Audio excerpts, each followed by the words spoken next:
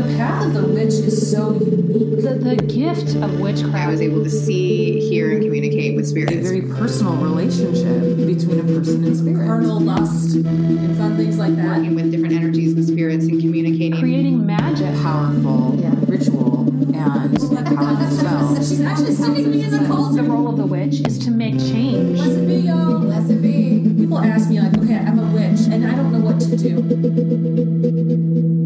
20 years ago, 3 young friends realized they were witches. They scattered to different parts of the world following magic and spirit. Now, they're back in their hometown to share what they've learned. Welcome to That Witch Life Podcast, your home for living as a witch in today's world. Hey, everybody. Welcome back to That Witch Life Podcast. I am Courtney. I am hosting today's show. I am here with Hillary. Hello. And Kanani. Hello. And it is our 2-year anniversary special. Fuck so yes. Crazy. Oh my God. So crazy. We have so weird. People have been listening to us for 2 years. And they're still listening. I'm stoked. And they're not in Arkham or anything like that. I know. Harley Quinn hasn't had to bust them out at all this lately. I know. It'd be great. And so we actually have 3 people coming on today that we each interviewed separately. We've had it's been such a phenomenal journey just in the last 2 years that has impacted my magical journey in big ways. And we have all agreed that that's one of the many gifts of this podcast, in addition to meeting all these awesome people and having a lot of fun, is what it has done for us magically. And I mean, I could say personally that every single person we have spoken to has shaped my path in some way. Same. Yeah. But I definitely think that's fair to say. Yeah. So we were trying to figure out what would be the thing. And we thought it would be interesting if we each did a short interview with the people that who have been on our show that have specifically impacted our magical journeys. And Hillary has interviewed Najah Lightfoot. I interviewed David Shee, and Kanani interviewed Annwyn Avalon. So those interviews are coming up. Before we get started, I have a major rant. I'm going to go down the hole and have a big rant. No, it's coming. This is a good one. I'm ready. You're ready. But before I do that, how are you? How are you ladies doing in this mess of a world? Which, by the way, I realized this morning, we record our episodes on Mondays. And so the episode that was released the day we're recording this, Monday, January 11th, was recorded on January 4th before our country went to fucking hell. So I was like, did you think we didn't say anything? Because we just didn't. We didn't because it hadn't happened yet. So yeah. Anyway, how are you guys doing in this, whatever the fuck is going on right now?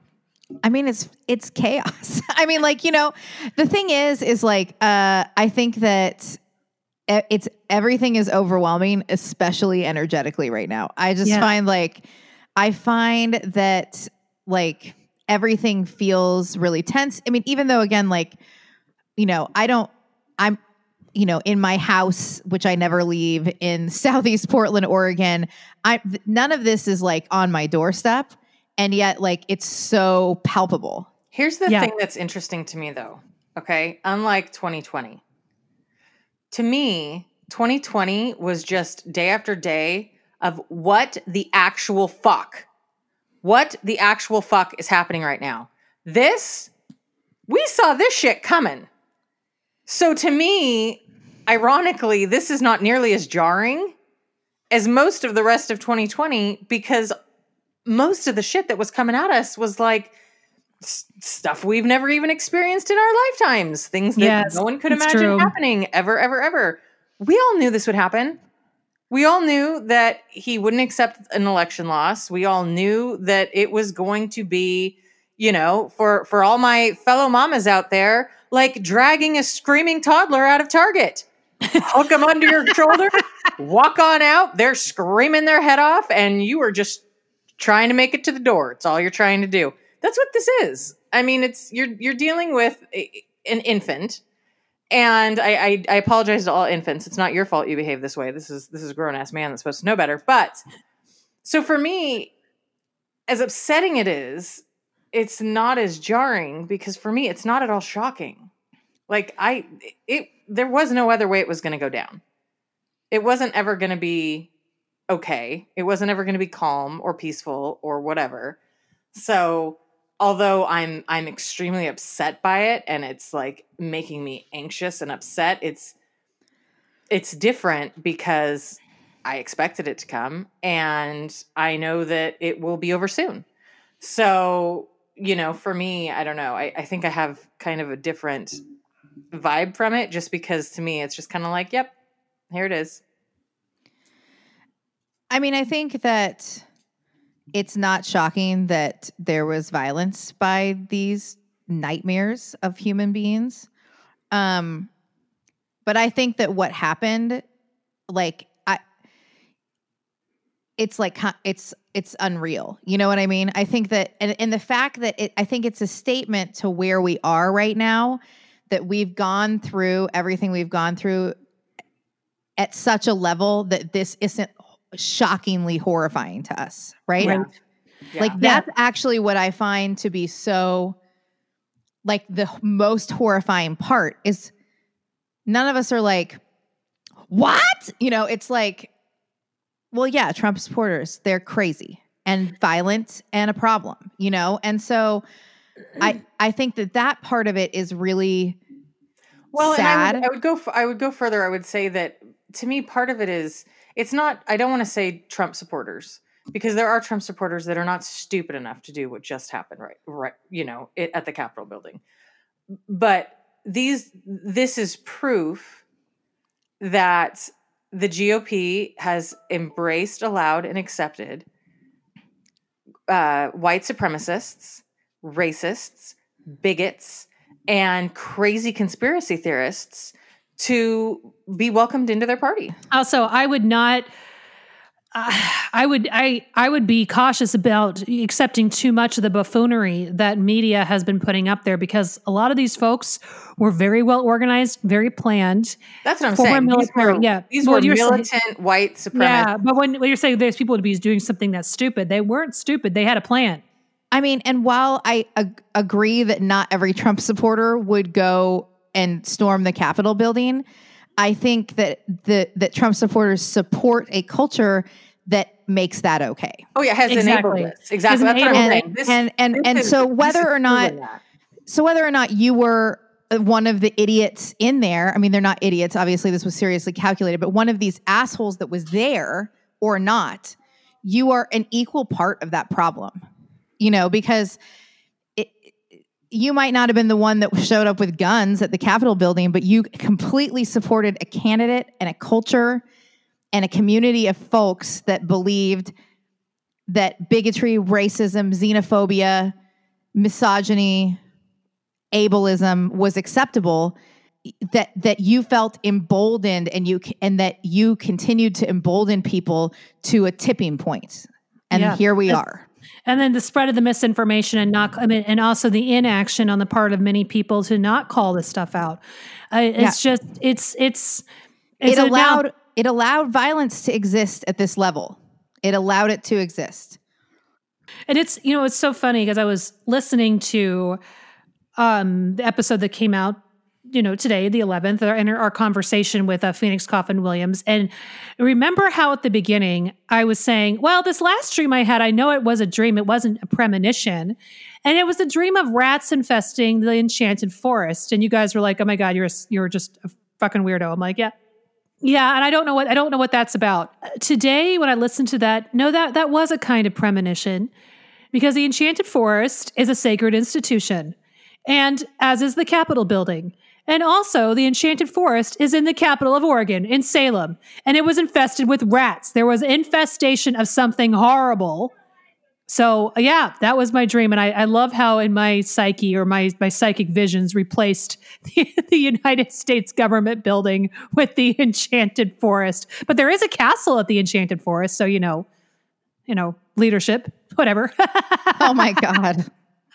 You're like, there are so many similarities here. Am I stretching? Am I reaching here? I don't know. It kind of felt real to me. I don't know. I don't feel like that's a stretch. Oh my God. Well, I do have a rant. It is not on the same topic of what has happened recently. And I think that's one of the reasons I'm ranting. And this was a 1-star review on my Morgan book on Goodreads today. This was the first. Oh, haters. It's so good. Are you ready? I'm so ready. Okay. Came for the information, the myths, legend, and the goddess.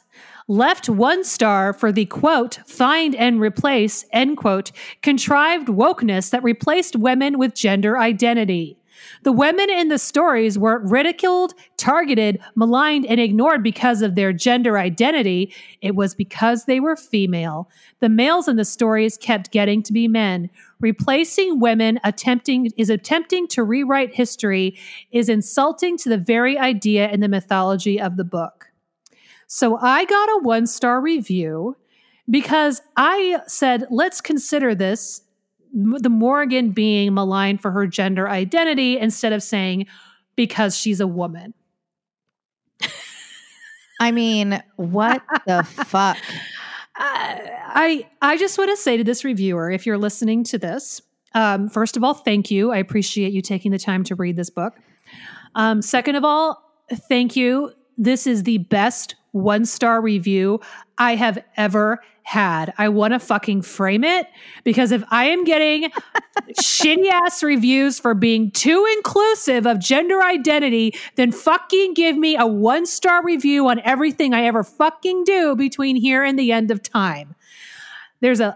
We could really unpack, but listen, let us not make the assumption that people several thousand years ago had the same view of gender that we do now, because we don't know that. Lots of the Celts contemporaries, like the Greeks and the Romans, they didn't have binary gender, and there was a lot of reflections of the gender spectrum that we don't even have now, okay? And all over the world, in the pre-Christian, pre-colonial era, you find history of many different gender expressions. So it is a mistake to assume that the Celts were the same way. And it is also a mistake to ever pick up any book that I write and think I'm going to be writing just for cis women, because it won't happen. So I can save you some time in the future and never read anything I write again. But I also really encourage you to turn on your television and look at what's going on in the world, because not only have we in the past year dealt with a pandemic, we have dealt with fascism. We nearly lost our democracy. I'm assuming this person's from the United States. We nearly lost our democracy just a few days ago.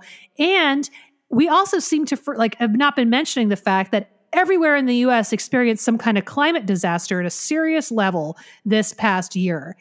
So I don't know why you would spend this time to give me a hard time for this when there are so many incredibly serious things going on.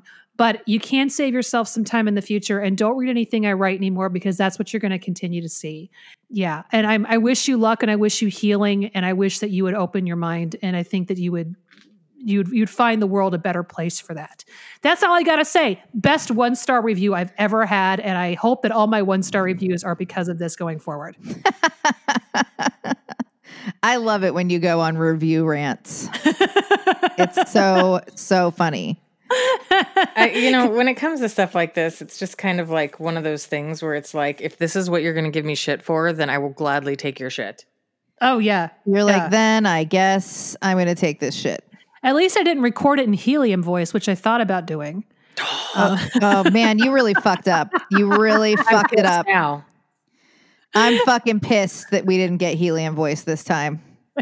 Helium voice is so good. That's it. You can't be on the podcast anymore. You've really let us down. Well, that's one of my favorite memories of the past 2 years is when we had somebody totally troll us on Twitter and try to call on like a Christian tirade to come after us. It was so good. It was so, and she was begging to be on the show, and I said, okay.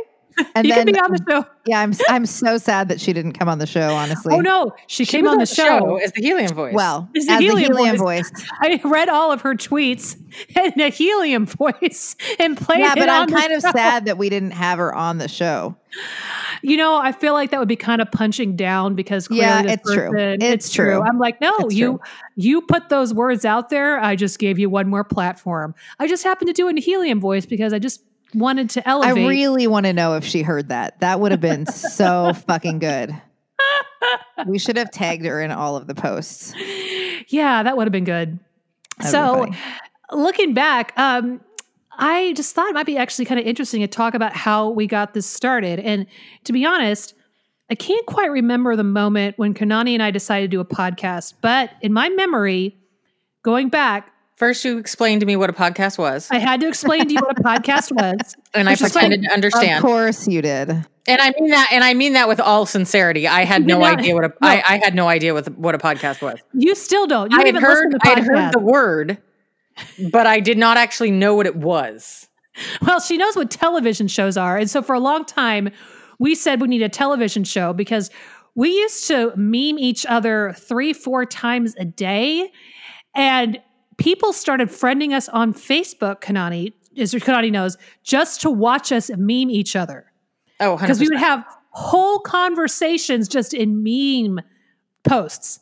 And we were like, we're funny. We've been telling people this for years and no one believes us. But apparently, if we get out of the people who know us actually in person, people really like us.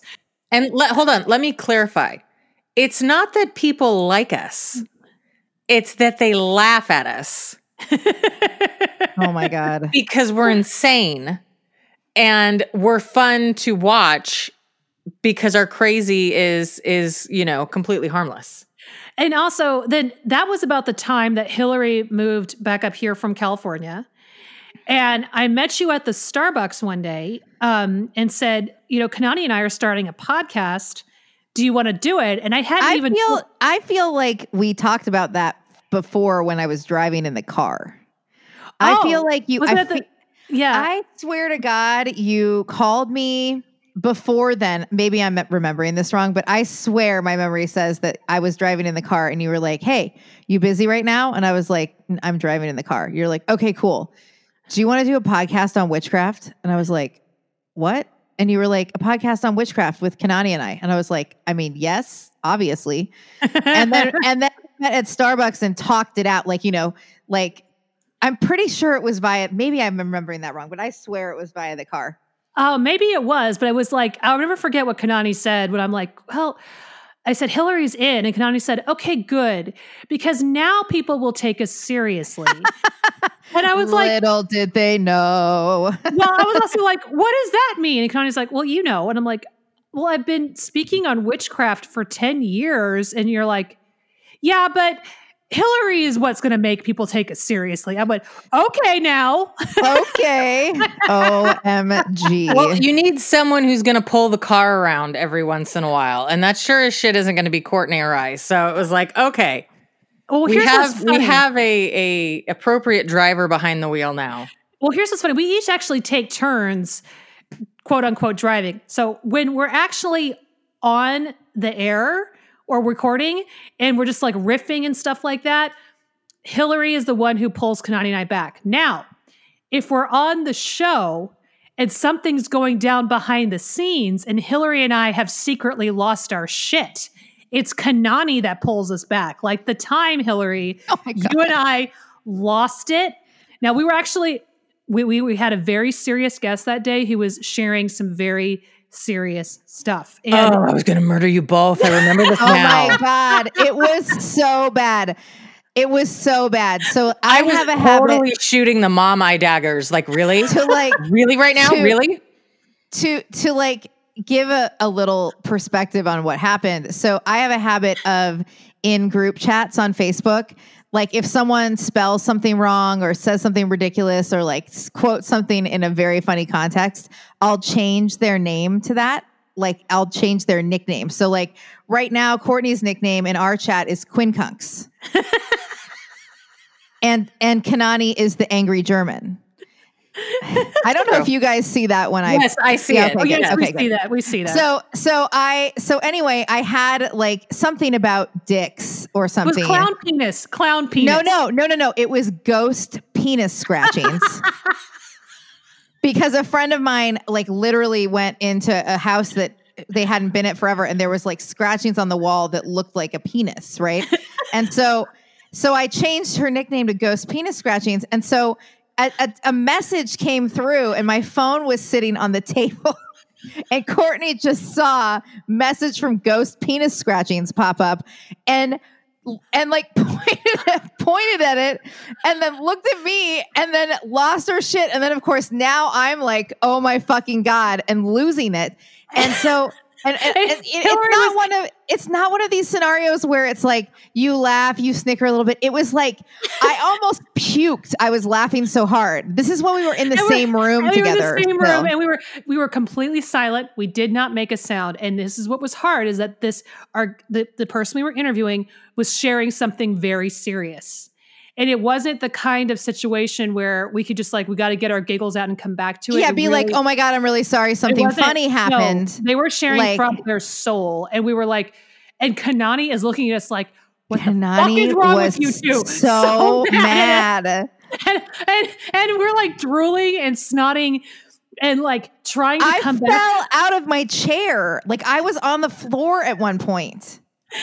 It was so bad. We would take a breath, ask the question of the person, and then have to go back to silent laughing with a fist in our mouth. So that's when Kanani is the driver. And I'm the driver when we're not on air and we're like Facebooking. I'm like, guys, we need you to get your run of show together. And you're like, look what I'm buying today that I saw on Wish. Like, and I'm like, oh my God, we have to get ready for the show. And then Kanani's like, what are we doing tonight? And I'm like, exactly. Yeah, we'll show up and Kanani's like, are we interviewing someone? And you're like, oh my God. You're hosting. I am? What am I hosting? What am I hosting? Did I read that book? You said you did. I probably lied. Yeah. These are all conversations that have happened, by the way. I deny none of this.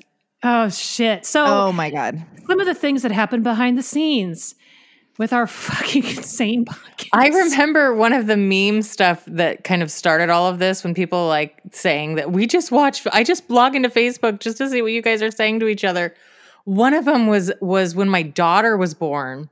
Actually, it started when I was pregnant. When I was pregnant, we started talking about things like, like, well, if she's unattractive, we would just like give her away at some donation site or something like that. And I would, constantly say these things. We would make jokes about, oh, well, if she can't, if she doesn't have nice hair, or well, if she grows up and she can't read or whatever.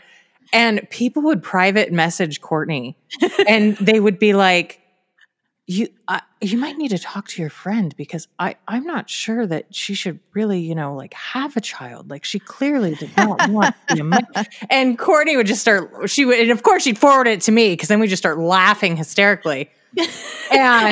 And because that was one of the things that people were like, the people that got it thought it was hilarious. And then other people were like hyper concerned, like, oh, she's going to give her child away if it's not attractive. Like, oh my God, this is awful. Oh. Yeah, there's a lot of families that would want her. Don't just leave her at Goodwill. And Connie's like, yeah, she's fine. I mean, people need kids. I mean, whatever. Right. Someone will find her. It's always busy. I mean. Or I posted on your page when you were going to go in for your, to have your son. And I posted on your page and I said, are you getting a C-section today just because you're really sick of decaf? And you responded, yep. And my actually, what I think I said was like I've ever actually drank decaf. Well, no, you said something to the effect of like, yes, this, but basically you affirmed it. Yeah, I have decided to have a C-section today because I really need some coffee. My sister texted me minutes later and was like, she can have up to 12 ounces a day and it's okay. I'm like, no, really, it's fine. You're like, it was a joke. You're like, it was a joke. Trust me. She's fully aware of how much caffeine she's supposed to have. Oh my God. So it was those kind of conversations where like, maybe more people need to hear us. And be concerned by our behavior. Be concerned by our behavior. Kanani to this day still doesn't actually know what a podcast is because she's never actually listened to one, except for the one with Sarah Marshall, because she was talking about Anna Nicole Smith. I love that podcast. But you only listen to that one episode. I know. That's the only one I've listened to, and I think I've listened to it like 3 times. It's so good. Oh my God. So anyway, let's move to Hillary's interview with Najah. Hillary, you want to remind everybody who hasn't heard from Najah in a while who she is and what she's up to. Okay, so first of all, Najah is a badass. So I'm just going to start there. Najah Lightfoot is the multi-award winning author of Good Juju, Mojo's Rites and Practices for the Magical Soul. She is a gold medal winner of the 2020 COVR Awards in the category of Wicca, Witchcraft, and Magic, and a winner of the 2019 New York City Big Book Award. She is a fellow of the Sojourner Truth Leadership Circle, sponsored by Auburn Seminary. Najah practices magic, loves rituals, and writing about ways to help others develop powerful spiritual and magical practices. Najah resides in Denver, Colorado, where the blue skies and the power of the Rocky Mountains uplift and fill her soul. She is also an initiated member of the New Orleans Voodoo Society and a regular contributing author to the Llewellyn Almanac series. Her articles regularly appear in Llewellyn's Magical Almanac, Witch's Companion, Witch's Datebook, and Spell a Day series. Najah is a frequent guest on podcasts as well as in-demand speaker for conferences, classes, and events. And her magical beloved staff is now on display at the Buckland Museum of Witchcraft, located in Cleveland, Ohio. So Najah, I'm so excited for you to be back. How are you? You know, I'm doing okay today. I'm taking all this shit one day at a time. So I'm doing right today. Right? Yeah. Girl. Oh my God. It's so ridiculous. Mm-hmm. Yep. It is. Oh, geez. Well, yeah, it's so nice to have you back on. Of course, when we started this, when we came up with the idea of our anniversary episode, and we started going, okay, well, maybe each of us will reach out to one of the people we connected with the most. And for me, that was you. And I remember the first time you came on the show, some of the things that you had to say around, your practice and your regular practice and how important that is to magic really impacted me so much. So I'm just so thrilled to have you back on. I always enjoy hanging out with you. And so, yeah, welcome. Well, thank you for having me back and for all those wonderful, nice things you've said. I mean, you guys were one of the first people to reach out to me as a newly published author, and I still remember the day, we had our podcast and our recording, and it was instrumental in my life too. And right back at you. I mean, what you guys have done and all the people you've had on and what you continue to do, with your podcast is really great and absolutely necessary in the world. So, yeah, it's definitely a heartfelt hug back to you too. Thank you so much for saying that. We feel so lucky to have this podcast going and that we've had all these amazing practitioners come on and talk to us. I think that, outside of it being a journey in which, we were able to provide others with resources, it also really taught us a lot about our own practices. I think that, I've learned things through this process that I barely knew anything about or didn't know about at all. And so it's pretty amazing to have the opportunity to speak with so many people about so many different topics. And so we feel pretty lucky to be in the position that we're in. So I wanted to ask you, because, we're like coming out of just a chaotic year. And I wanted to know, with your magic, how did your magic most impact you in 2020? Well, I will, tell you quite honestly that, I would not be in the place that I am or made it through the really hard days if I didn't have a daily spiritual practice. I mean, I just really tried to impress that upon people, and it saved me. Not that every day I felt like, oh yeah, I'm going to get out there and I'm going to do all this stuff. And even in the days when I couldn't, even when the days where all I could do was just go outside, even if going outside didn't happen at 6 o'clock in the morning, or if it was 9 or 10, I mean, sooner or later I would get my ass out there and go outside and look up at the sky and do my morning ritual. And that really helped me. If I didn't have that, I don't know where I would be.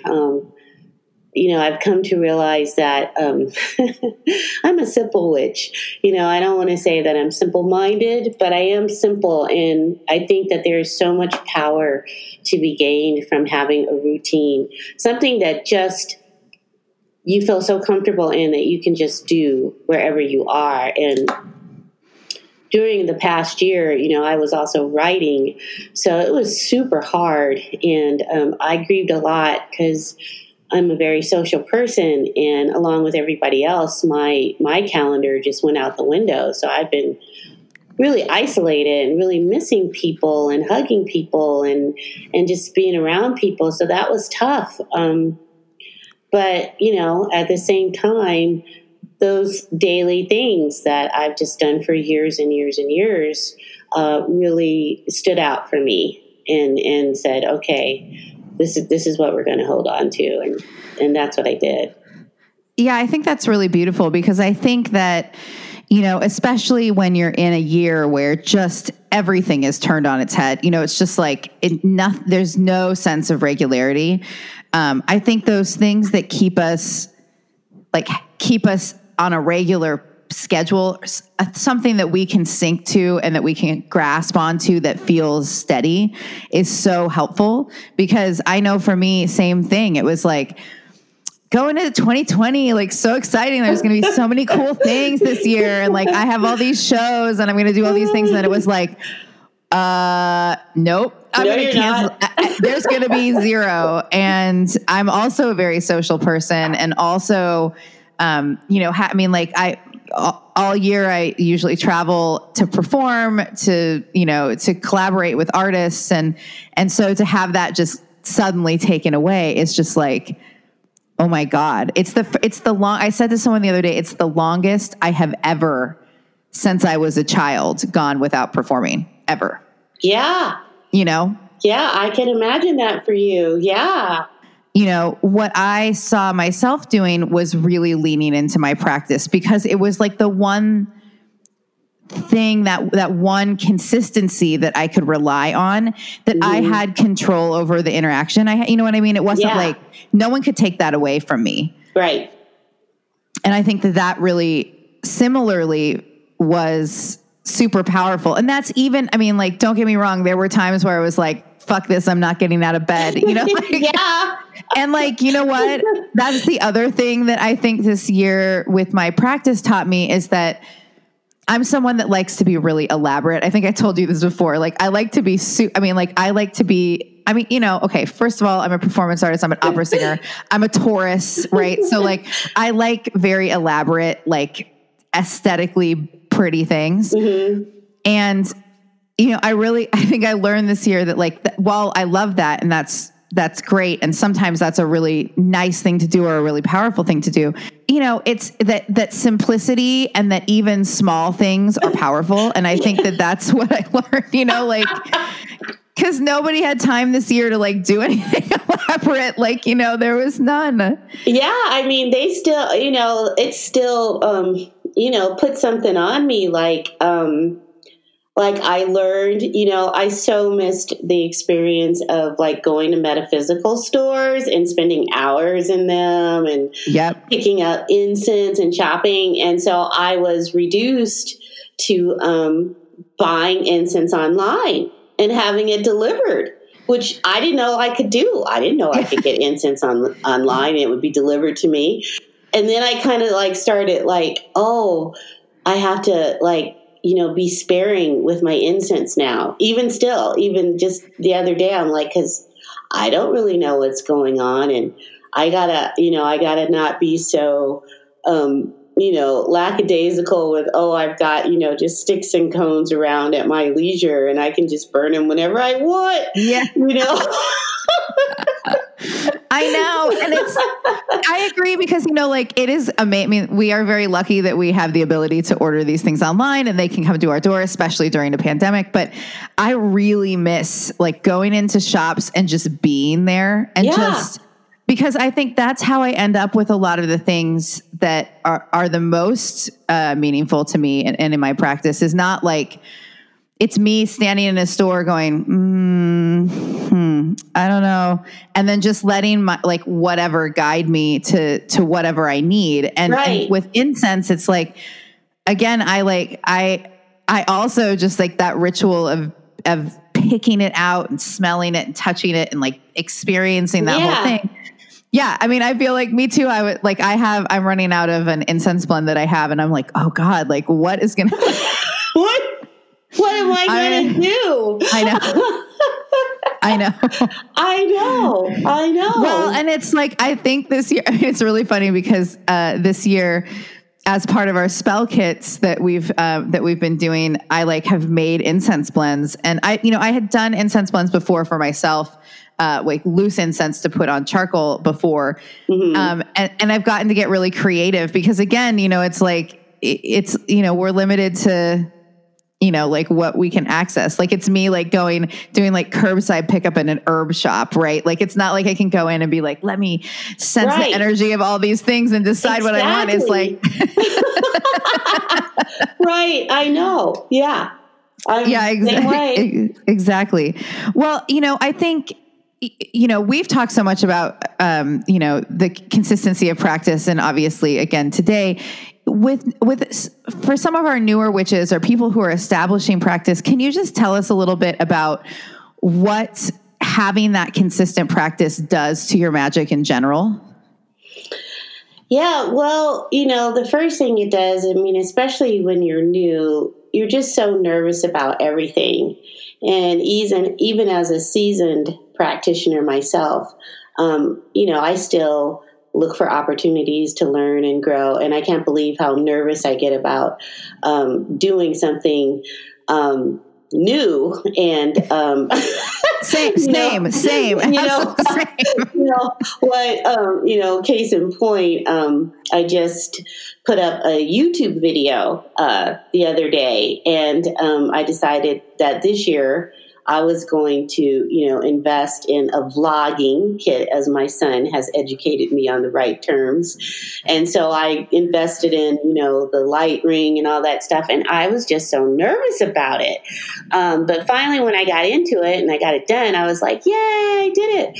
And, that's the thing, like when you're new with a craft, I mean, you're so overwhelmed. Like, should I do this? Should I do that? I don't know. Where do I go? How do I do it? And so I like to encourage people to start small and to really take their time. There's just, when you're new, you're very excited. And sometimes in that newness, you forget that a lot of things that we do as part of our ritual and daily practice have been around for thousands of years in one form or another. It may not have always been called witchcraft or whatever, but the rituals that people have done, as a society, as spiritual people, magical people, they've been in existence for a long time. So you can take your time, and it's good to build confidence with what you're doing, and that's what doing something daily, having a practice will do for you. Like,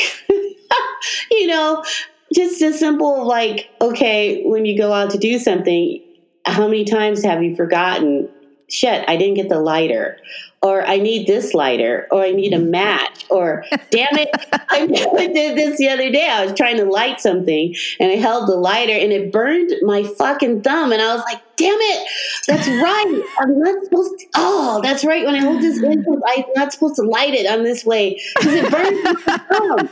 I'm so mad. Oh my God. I do this all the time. All the time, right? But like, if you don't do that, like, if you're not out there trying to light, something or get your little altar set up just right. If it's not something that you keep working on, you don't have those stumbles. I don't want to call them obstacles. They're just stumbles. And then then you find out like something so simple like, oh, I light this lighter when I light this incense.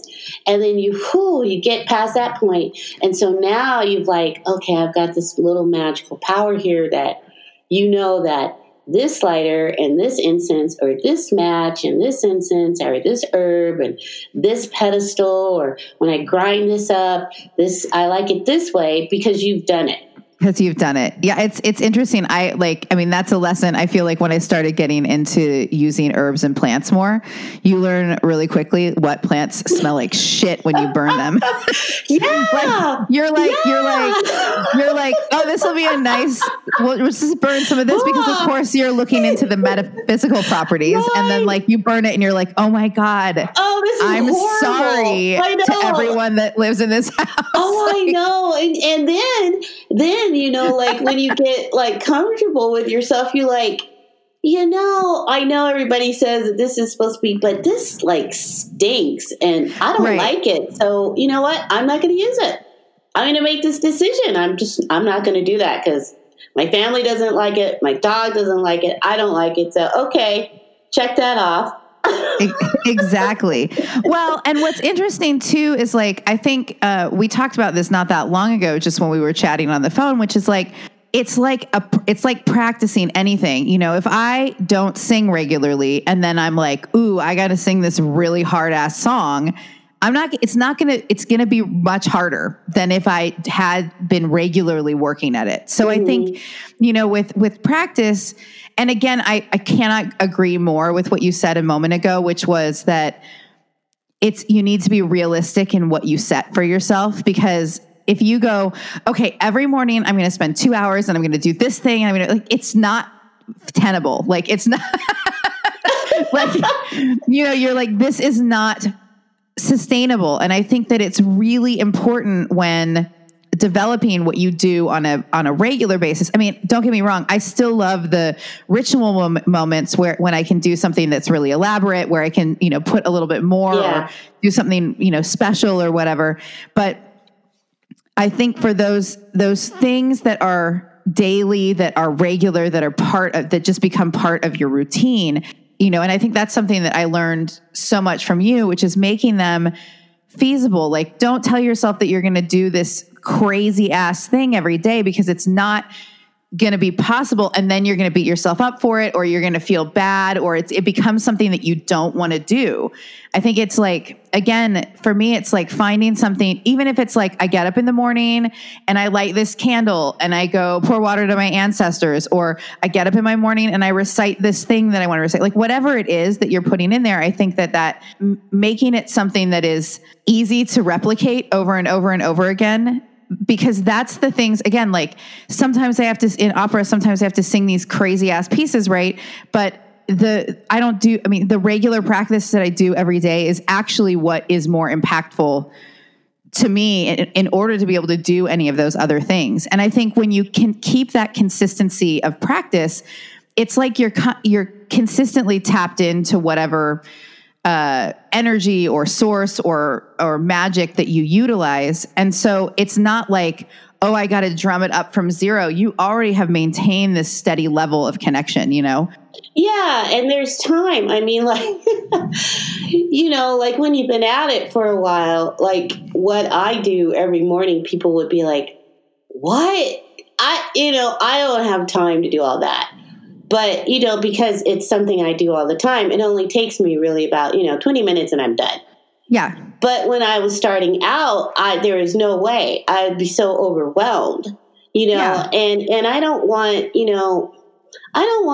the people who are just beginning on the path, or even those of us who are seasoned, to feel guilty. I mean, life is really hard right now, and it's so up in the air from one day to the next. And I strongly am really trying to put out, like, to just acknowledge and remember who you are, why you feel called to this walk, this path, and just like give yourself a lot of credit for hanging in there with everything that's happening in the world right now, because there's just so much pressure and there's already so much guilt and things are so scary from one day to the next. And, the fact that you even turn your mind to magic or witchcraft or magical spirituality or paganism or whatever, in any way is a beautiful thing. And sometimes that's all we can do. And there's just so much trauma going on in the world right now that, yes, there are powerful magics and powerful rituals that we can get into and we can do, but try to just give yourself a break too along the way. And I know for myself, like I usually get all worked up around the full moon and, oh, I'm going to get up and I'm going to do this. And this past year has been like, no, I don't think so. But then,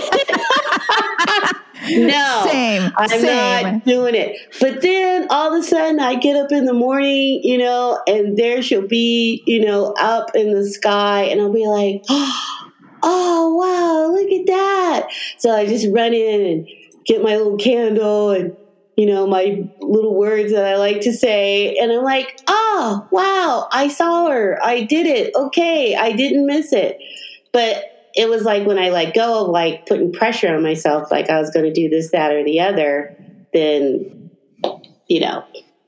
Yeah. I mean, I was saying, to someone the other day, I've said this to a couple of people actually. So I was in a car accident earlier, in 2020. Yeah. And so, I've had some back pain on and off, that's been a struggle.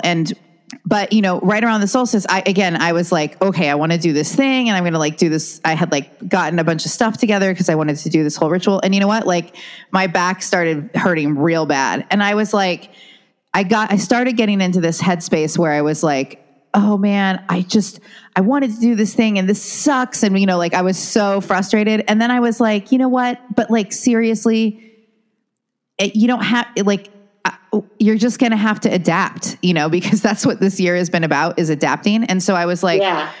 Okay. I was like, what can I do? Well, moving around hurts too much. So I'm going to set up this little altar, and I can't like go out. It's cold outside. It was like also torrential downpouring. So, yeah. So I was like, I can't light anything outside, obviously. Right.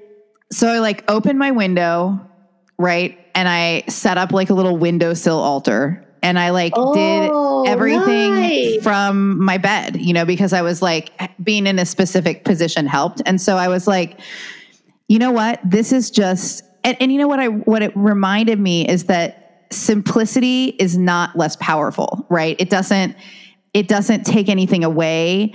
It isn't any less powerful. And I actually had this really powerful, realization. And actually I felt like the magic was so strong because I wasn't like in my head about what I wanted it to be. I wasn't like dissecting every part of how I was doing this ritual. It was just like, hey, this is what I have right now, right here. And this is what I'm going to use. Yeah. And I think you develop like, I'm just like, I can see you in my mind's eye. I think like it came to me, like you develop like this magical spiritual body persona. It's like this other being inside yourself. And even though you were down and out, your magical spiritual being said, hey, I can put this stuff on my windowsill. How beautiful is that? Right? And then you could just see it on your windowsill every day. I know, it looks like it's like still, I still have some of it up because I was like, it's the first thing I see. It's so funny because it's the first thing I see when I wake up. So like I'm laying there, and if I open my eyes, it's like I have an east facing window. Mm-hmm. I was like, who knew that I would find this really cool magic within like this situation that I was so pissed about, Right. Exactly. During this time, when you mentioned pouring water to your ancestors, that's something that I do every day. And, there were a couple of days when, I was just in such a funk. I just like filled up the cup and went outside and said, look, you're going to have to do for me. Here's all this water. Okay, I acknowledge you. Here it is. But you need to help me out today, too. Because, you're over there on the other side, and I'm still in the land of the living. I know. And I got to get through today. So, I'm going to ask you to help me. And here's this, here's this dump of water to acknowledge that, I acknowledged you, but I need you today. And then I just went back inside and shut the door and watched, Netflix for 5 hours. I definitely do that too, where I'm like, all right, here's the water, okay? Like, here it is. Here, look. I don't have anything else for you right now. I'm like, sorry. You know, like, hey, I'm spending all this time being reverent and honoring you. Wait a minute. You guys are over there on the other side. I'm still here in the land of the living. You got to help me out. Yeah, right. Yeah. You know, I need some help. I mean, and that's growth right there to go, look, it's not all about, you are supposed to be helping us. You're supposed to be helping me.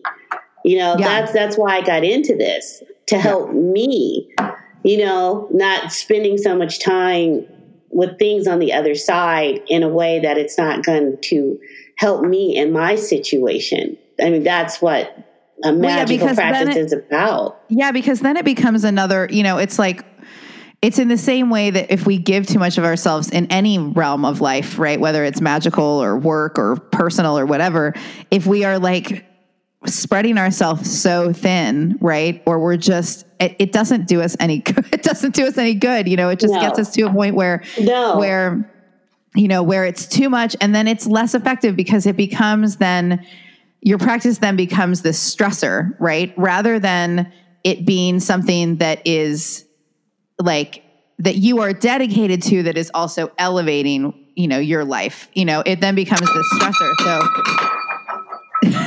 everything, you okay? Everything okay over there? You're like, yeah, it is a stressor. Fuck this plate.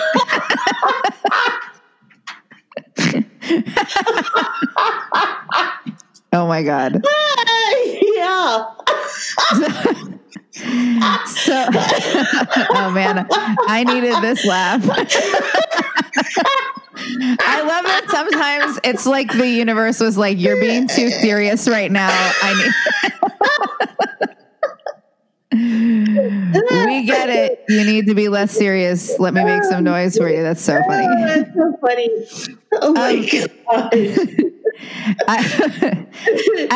Oh my God, I can't even get it together.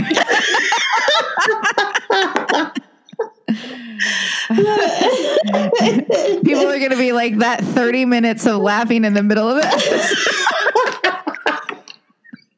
You know what, though? When I listen to other people laugh, it makes me laugh really hard. I know, me too. I love laughing with you. That was the moment. I feel like this, whenever Najah and I get together, I feel like this is like what happens, right? Like it's like the two of us are like, we're like having a conversation, and then somehow we just end up cracking up in some hysterical laughter. I know, right? I appreciate that so much. Thank you. I appreciate the ability to laugh too. It's like, gosh, I know. It's good to laugh. It's good to laugh. It's good. It's definitely good to laugh. Okay, so as we go, so now we're in 2021. We left that dumpster fire year behind.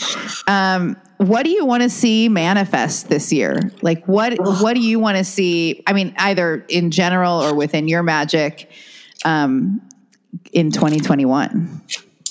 Oh my gosh. Such a big question. I know that's kind of a rude question to ask. I just want to be able to travel. I want to be able to get together with people of like mind. I want to be able to like be out for more than, a half hour. Yeah. I mean, that's really, it's gotten so close,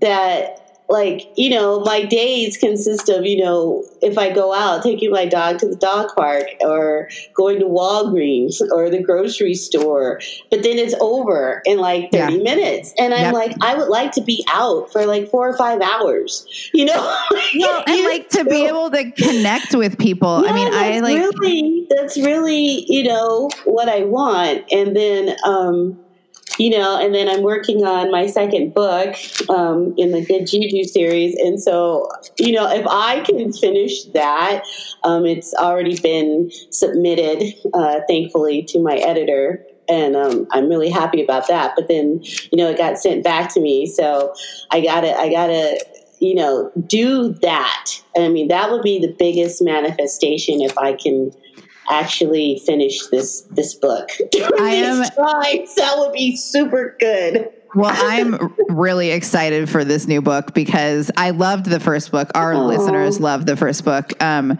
And I can't wait to read the next one. I'm like so ready. I cannot wait. Thank you. I really appreciate your support and encouragement. That was crazy because everyone, like, during the dumpster fire, as you said, of 20, everyone's like, oh, it must be so great to, you just have all this time to write and everything. Yeah, right. And I was like, what? I can't even get out of the bed. I don't even take a shower now. I'm like, and that's for me as a creative person.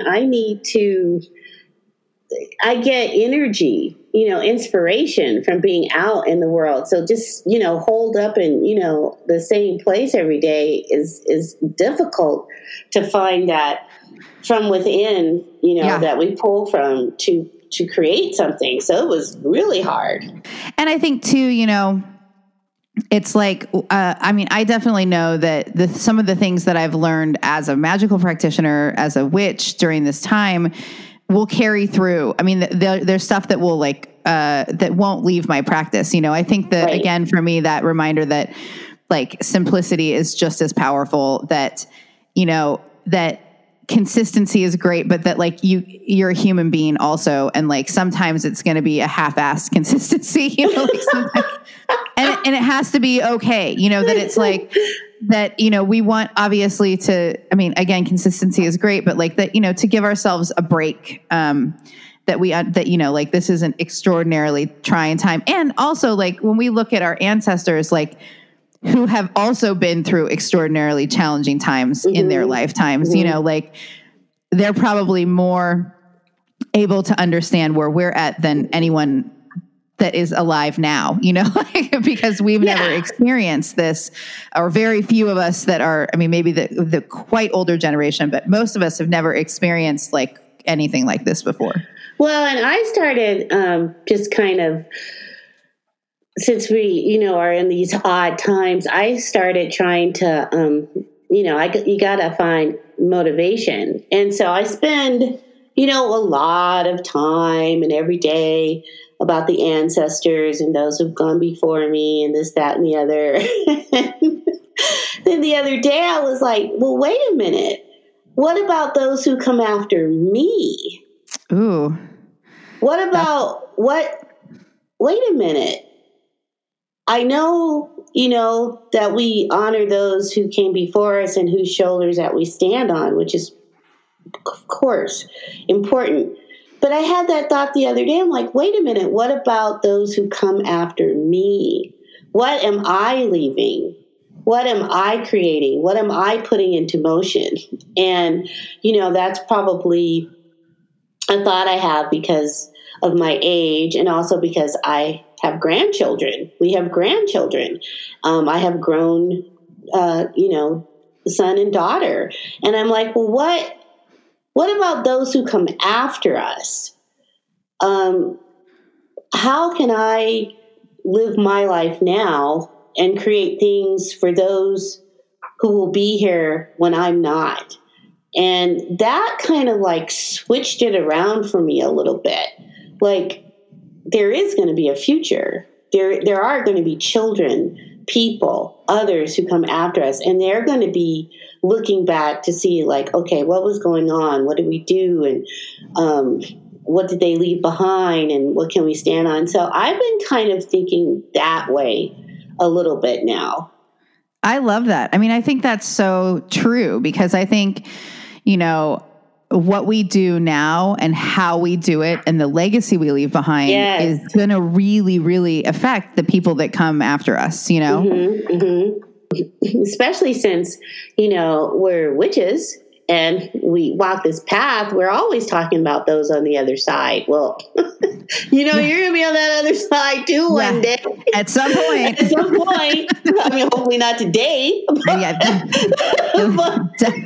Definitely not now. Just putting that out there. Not now, everybody. Not now, everybody. But so I was like, okay, that's a little bit of a motivation. and that makes me feel better. Like I'm just not spinning my own wheels in the present for no reason. Yeah. I mean, it also, again, it's like a good way for us to focus the intention of our magic as that being part of it is like that the things that we're doing are again, setting up the legacy for those that like, years from now are going to be honoring us as ancestors, so it's like, that's a really beautiful thing. Thank you for that. We're living in this extraordinary time where we have so much that's being recorded and archived. Yeah. Yes. I mean, these times we're living in are unprecedented. Yeah. So, with everybody sharing so much across all the social media platforms that you have, there is this opportunity to leave something good for those who come after us. I had this thought recently, when my grandkids get older and they talk to me, what were you doing, when all this shit was going down? I'm like, well, honey, here, you can look right here and you can see this is what I was doing. Yeah, okay. Yeah, it's amazing, right? Because, when we look back, it's hard to even find record of what was happening, so many generations ago. So it's Exactly. You have a recording, you have this great vault of knowledge and, conversation that you guys are creating with the work that you're doing, which is, it's so important. And so you're putting into that, legacy of time and of magic. I mean, just the fact that you're doing your podcast is a magical act.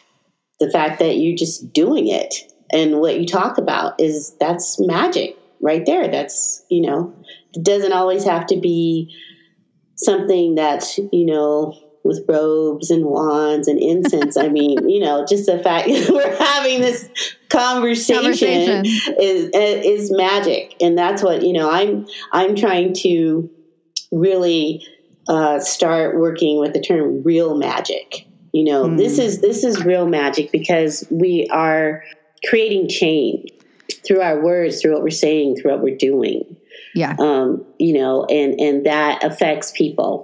And that puts like a positive vibe out into the universe. And so that's real magic, So there's such a need for stuff that is real and valid and tangible and helps people. It's excellent. It's excellent real magic. Yes, it's excellent real magic. Yes. I love it. So we know you have this new book coming up. Where else can people find you these days? Well, I don't have anything scheduled right now. The year has started, but in terms of classes or anything, but I did make the commitment. I'm published in the Llewellyn's 2021 Spell-A-Day Almanac this year. So that's yay! So that's 25 spells that I wrote for 2021. And so that breaks down to 2 spells a month. So twice a month, I'm going to be putting up a recording on YouTube talking about the spell that I wrote, why I wrote it, give some insight into what was going on in my mind when I wrote the spell for that day. And I'm super excited about that. So if people want to go out to my YouTube channel, it's Najah Lightfoot, and you'll see it. And the title is Spell January 7th. So you'll see that it comes up, the next spell date is January 24th. That'll be the next one. And so I'll be posting recordings all throughout the year to do that. And other than that, like I said, we're going to finish the second book. Thank you. Yes. And, and I'm really hanging out a lot on Instagram and Twitter these days. So, that's really a good place to find me. Well, I just thank you so much for coming back to chat with me. It's been, I feel so lucky to have met you and connected with you since Same you first here. came on. And I just am so grateful for you in my life and for coming back on this podcast. And I can't wait to see these videos. And I am so excited for book number 2. And so everyone listening, we'll make sure to blast that everywhere when that's ready to go. So look out for that, and definitely go check out Najah's. Go get the almanac. I think that's it's the almanac. Sorry, did I say that right? It's the Spell a Day Almanac for 2021, and it's great because it's a compilation of authors. There's several different authors in the book, so it's really fun, and I love being in it, and I love doing it. It keeps my magic fresh because I have to write these spells, and and it's also a good work on the future because we write the spells that are up. I wrote in 2019. Wow. So here, So talk about magic, right? Yeah. There's some faith that 2021 was going to come around because we were writing for them in 2019. Yeah, absolutely. Well, I can't wait to check that out, and everybody else should also. And thank you. Oh, and thank you so much. It's a delight, and thank you for having me on, and thank you to all your listeners for all your support. And it's such a pleasure. It really is. I so enjoy being on your podcast, on your show, and getting to know all you guys. You guys are just absolutely wonderful people, and very special. She's such a good person to have kind of come on and just, I don't know, something about her voice is very calm to me. Well, one of the things that I loved is when you called her to ask her to be on the show. She and I were actually on a Zoom this is call. great. And she and I were talking about something else. And then she's like, "Oh, it's Hillary." And I said, "Oh, pick it up." And I could hear a little bit what Hillary was saying, but I knew why she was calling. And the look on her face, Hillary, when you asked her to be the guest that you wanted to talk about, just the love that you two have for each other was just so very obvious. And I love this interview so much because I love that you guys you broke a plate or made a whatever. What was that? Plate. I don't know. Like something from her table fell. I think it was like a plate or a saucer or a cup or something, and it fell. And like it just, we both lost it. Like I love talking to Najah because first of all, she's like so down to earth and so knowledgeable and so kind. And she really wants to present these tools to everyone in such a digestible way, which to me is so amazing. I think there's so much gatekeeping in some of our communities, and Najah's like, no way. Like, let me break it down for you really easily. This completely impacted and changed my life. Let me help you change yours too. And I think she does it from such a place of kindness and the desire to help people. It's not, she's so easy to talk to. And for me, she impacted my practice so much. I think I struggled to keep the type of consistent practice I wanted. I mean, not that I didn't practice regularly, but like daily, right? Right. Because, very extravagant Taurian brain, I'm like, I want to do like everything is a thing, right? It has to be this big thing. And what I really learned from Najah is that those small, consistent parts of your practice that you do daily are what make it possible to do the big things, right? And so I think it impacted me rather than regularly practicing, but like literally making a ritual every day. And also one of the best pieces of advice that she gave me, that she gave again when I spoke with her, is that you have to start realistically. You're not going to go, if you've never run before, you're not going to be like, well, I'm signing up for the marathon. You're not. Like, it's not, you're going to die, you're going to like fall apart, right? You have to set a realistic practice for yourself. And it's always such a good reminder when I talk to her that simple is just as powerful, and that consistency adds so much potency to your magic. And so that impacted me on such a deep level in how I approach my practice, both from how consistent I did it on a daily basis, but also in how I set it up to be sustainable. Yeah, and that really can. And I also just really appreciated that what she talks about, like different kinds of magic, and that, there's magic in words, and there's magic. It's not always spell casting at your altar, and just, so I appreciate that. So great. Thank you for bringing her back to us. Oh my God. It was my absolute pleasure. Yeah. So we've got a couple of shout outs here. So first of all, we got a lot of feedback about Teresa Reed's 2021 astrological forecast, which came out 2 weeks ago. And I texted her. I said, okay, now, so everything is accurate. And she said, I know, right? I mean, like, so accurate. God. Accurate. And who knows what will have happened by the time this episode is out. I know. By the time this is out, like, I don't even know. I don't know. So anyway, but if you love Teresa as much as we do, she actually has 2 great podcasts that you need to check out if you want to learn more about tarot or astrology. The first is called Tarot Bites. The other is called Astrology Bites, BYTES. These are bite-sized lessons for those who want to learn tarot or astrology but don't have all day. So it's super fun and useful, and she's available on all the platforms. Also, a really great reminder to check out the Arcane Botanica. It's a very brand new business specializing in interior plant decor. Proprietor Amanda is offering tailored interior plantscaping for your home or business, including individual plant sales, terrariums, and custom gifts for all price points. Based out of Northeast Massachusetts, but she does ship, Arcane Botanica works with clients to customize kid and pet safe plants for homes, promoting desired energies with specific plant combinations. So for more information, follow at Arcane Botanica on Instagram or Facebook, or email them at amanda@arcanebotanica.com. So I also have a couple classes coming up. The day this is released on January 18th, I am teaching a class on the Morgan virtual online through Catland Books. On Monday the 25th, I'm teaching a class online on on Hecate. So you can go to our show notes page or to Catland Books to sign up. I am teaching a Tarot 101 class in February, a 5-week series hosted by Pathways St. Louis. Also go to our show notes or to Pathways St. Louis to sign up. And Kanani, how are the spell kits going? Spell kits! Oh my goodness. People love our spell kits, and I love that you love our spell kits. They are on fire. Oh my gosh. We've had so many people love and send me messages about the Imulk spell kits that I am super excited about.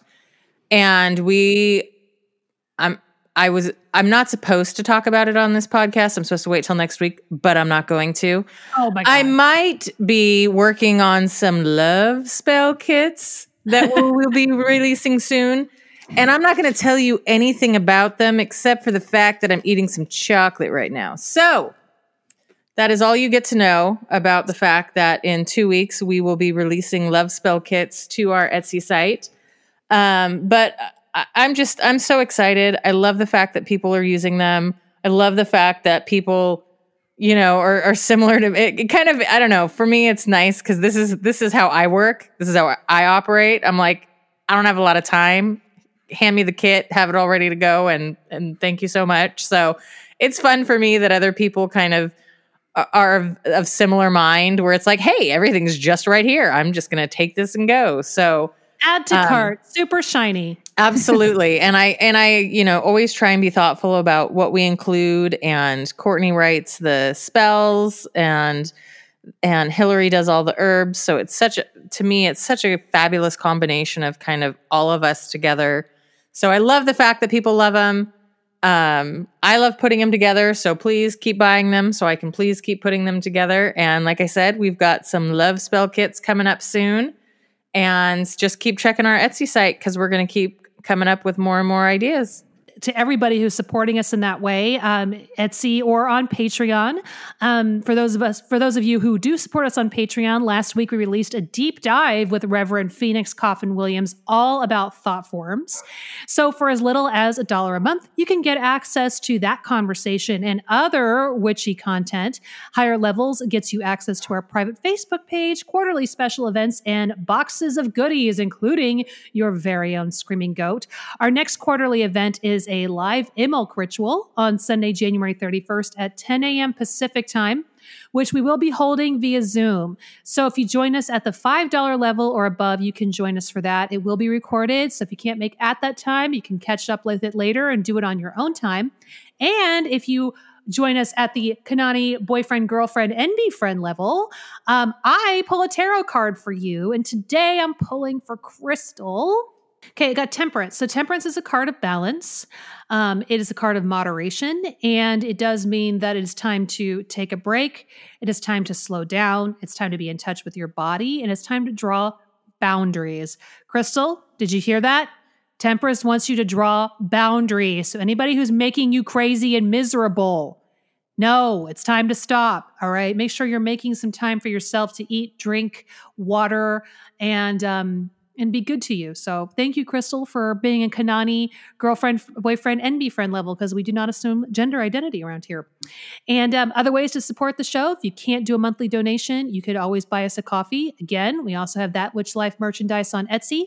You can also consider becoming an episode sponsor. It's a great way to promote your business to thousands of witches or purchase a shout out. So please visit us at thatwitchlife.com for more. Let's hear a word from our sponsors before we hear my incredible interview with David Shee. Woo! In November, we had the amazing Dawn Hunt of Kachina Aurora on the show to talk all about food magic. And since then, we've all been obsessed with Kachina Aurora and their line of magical and delicious products. Seriously, I dressed my holiday dinner with a savory sage oil charged for wisdom and knowledge, and I bought my food-loving in-laws Kachina Aurora gift sets, which include infused olive oils, a garlic-infused olive oil for protection, and a rosemary oregano-infused olive oil charged for peaceful energy. I was delighted when Kanani bought me the same set for my Yule present. Now that I've done buying for other people, I am all about getting a bunch of this for myself because I'm so excited. Kachina Aurora's oils are all made by hand, and they do visualization and meditation over all of them as they're made. So they are infused with not just the flavors, but also the energies of the herbs and spices. And what's super awesome is that Dawn now has a new cookbook available, A Kitchen Witch's Guide to Recipes for Love and Romance. There are just so many good recipes in this book that are both delicious and will also help you focus in on the areas of love you'd like to enhance. I am someone who cooks a lot, so it's a great tool for me to plan meals that complement the magical work I'm doing. For example, she has a kale, chickpea, and quinoa salad designed for both health and opening the heart chakra. But this is a great book for witches who don't cook too. You can use it to think about which foods you might want to eat that will support your magical work, as she lists the magical properties in many common foods. Whether you're interested in A Kitchen Witch's Guide to Recipes for Love and Romance or any of the other amazing oils or magical food products that Kachina Aurora offers, they have a special rate for our listeners. Go to kachinaaurora.com and enter Witch Life 2021 at checkout to get 10% off. The offer is good all year. Thank you so much to Kachina Aurora for being an episode sponsor. If you've listened to us at all, you know that all three of us are completely obsessed with shiny, pretty things, especially me. Shiny, pretty things include tattoos and piercings as well as jewelry. 2020 was a total drag, so 2021 is the perfect time to be the best, sparkliest version of yourself with some custom tattoo work, killer jewelry, or a new piercing. Adorn Body Art has unique jewelry designs from vendors all over the world, so we were super excited to partner with Adorn as an episode sponsor. Established in 2000, Adorn is a woman-owned tattoo piercing jewelry studio dedicated to offering the best service to their clients and local community, with 3 thriving locations in Southeast Portland, Beaverton, and Vancouver, Washington. Adorn's selection is not only the largest in the Pacific Northwest, but they also carry the highest quality of ornate, ethically sourced natural adornments, which is a big deal for me. From amethyst to rutilated quartz to tiger's eye and citrine, they have jewelry options with stones for every chakra. And you can order online. The thing that separates Adorn from other studios is that they are focused on art and not attitude. Their mission is to help their clients feel like the truest version of themselves and achieve body autonomy. If you're looking to get pierced, Adorn can also assist with custom creating the piece of jewelry of your dreams to be as unique as you. So the possibilities are are endless, with ongoing education for each piercer who is also certified through the Association of Professional Piercers, and state-of-the-art sterilization and sanitation. You are always safe and get the very best when you come to Adorn. Adorn operates by appointment only, so go to adornbodyart.com, where you can also see a sneak peek of the gorgeous jewelry that they carry. Adorn is just amazing, so make sure you check out their incredible jewelry selection or book an appointment today. Thank you to Adorn Body Art for being an episode sponsor. All right. So I had a really wonderful time talking to David. He's just one of my dearest friends, and I was delighted that he made the time for me to share that with him. A little emotional for me in a couple places, just because it's just a really someone I really hold dear, and was really grateful to have this time with him. So if you all haven't heard David speak, David Shi is a spiritual worker and a folk magic practitioner of Manchurian descent. Raised in a household that incorporated both Southeast Siberian and North Chinese practices, David has dedicated his spare time to the study of spiritual traditions of his ancestors and of Greater Eurasia. Recognized as a Sangasha, or a future shaman prior to initiation among Mongolian and Korean shamans, David's practices are deeply rooted in spirit work, which is ancestral and land spirits are called to empower all workings. David is the author of the book North Asian Magic, Spellcraft from Manchuria, Mongolia, and Siberia, and has conducted workshops across the country, including Catland Books, the Hoodoo Heritage Festival, sponsored by Lucky Mojo Curio Company, and On Sacred Ground by Kai Armand. David also teaches the Korean traditional drumming art, Pongmul Nuri. So how have you been? Hang in there. For these, as I think these past couple of months, I was out here kind of on the West Coast. I'm currently in the Las Vegas area where my parents live. So are you out on the West Coast permanently now? You left New York behind? No. It's temporary. Really, it was supposed to be for the holidays, but figure I actually flew out here in early November before the surge really happened, and right now I'm kind of just parked here until I figure out when and how to get back. So I'm still paying rent for New York. Oh my God. Yeah. Well, I'm really glad that you came back to talk with me and to be on the show again, because, the three of us sat down and talked about who has had the most impact on us personally. And honestly, all of our guests have shaped my magic one way or another. But when I look at how I'm practicing now, I really can trace it back to that conversation with us back in, I guess it was June. The work that you do in researching the practices of many of which have been lost because, as you explained to me, the communist takeover of that part of the world and just capitalism and Western influence, so much has been lost. But then you've been part of this intentional revival, but not just revival, but also adopting it for a way that a modern pagan like yourself can practice. I mean, am I completely off base, or am I kind of going the right direction of what your path has been like?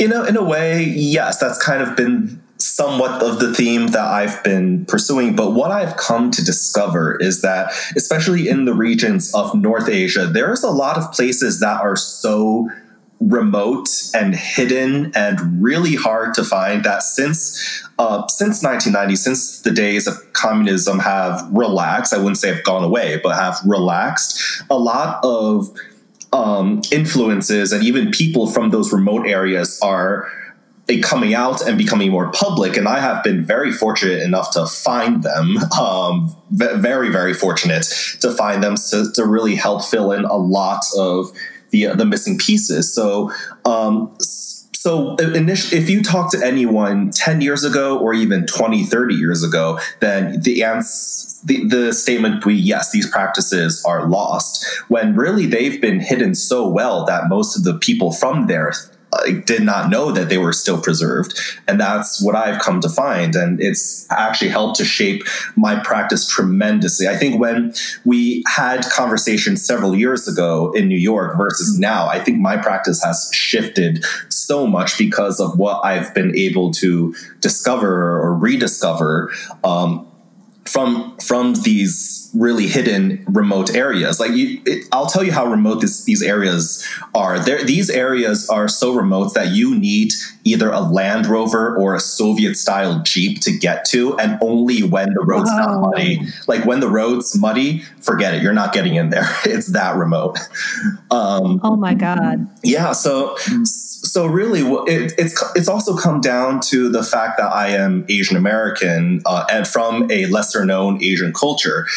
So as you said, I've been trying to find a way to sort of revive these practices and revive what these spirits have been trying to tell me through a practice in which I am currently an American living in America. So I think that actually does translate well, even not only just for Asian Americans who are so starved of their own indigenous spiritualities, but also even for Westerners who are interested, because at the end of the day, even when someone is not even when there's like cultural appropriation that's not involved, there's a lot of key foundational concepts, some of which I shared in our last conversation, a lot of foundational concepts that are very relevant and really provide a unique perspective on how even Westerners or Europeans can really enhance their magical practices, really. So when I first met you in New York City, so you were doing everything. You were taking hoodoo classes. Yes. You were coming to my kind of European American mishmash big public circles. You were going to the gay men's group, so the Minoan Brotherhood. And you were taking Korean drumming, as I remember. Am I correct? Yeah, that's a pretty good summary. Okay, Summer, and I'm like, I think I even saw you at some druid circles. I think you were like everywhere. If there was something magical going on, David was there.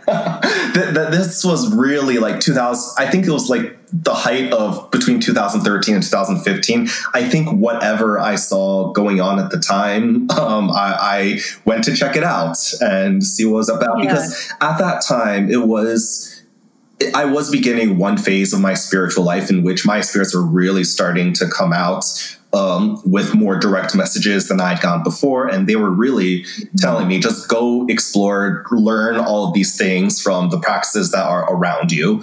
And so I checked out a lot of things. Some things my spirits were like, definitely do that more. And other things were like, you don't have to come back. So between 2013 and 2015, from 2015 on, I've really narrowed the circles that I was involved in, and sometimes they would overlap, sometimes they wouldn't. I think it also came down to the fact that there was a very important community, which you were definitely involved in. Which, yeah, you think? Yeah, in which I was really able to find that sort of fellowship where even if it's not necessarily my cultural practices, there was an innate understanding of spiritual and magical practices, which, again, really emphasize on those key foundational aspects on what are the stuff that we can do, how can we make spiritual work and magical work more accessible on a little bit more of a universal basis. And a lot of it is from the specific frames of the various traditions, whether they're cultural traditions or individual spiritual traditions or even Wicca traditions. And it really, I think at that point in my life, it was really putting things into perspective for me, and which is actually funny because I was thinking right before coming on that the fact that you say that what I've been doing has been so influential on your work, that I consider that to be extremely high praise, considering the leadership role you had during that stage of my life when I was very much, for lack of a better term, a newbie adult witch. Yeah, but you never carried the newbie energy. One of the things that I've always liked about you is that you've always gone in to everything you do, whether it is, whether it's hanging out with the Minoan Brotherhood and learning those practices, or how to make Southern fried chicken.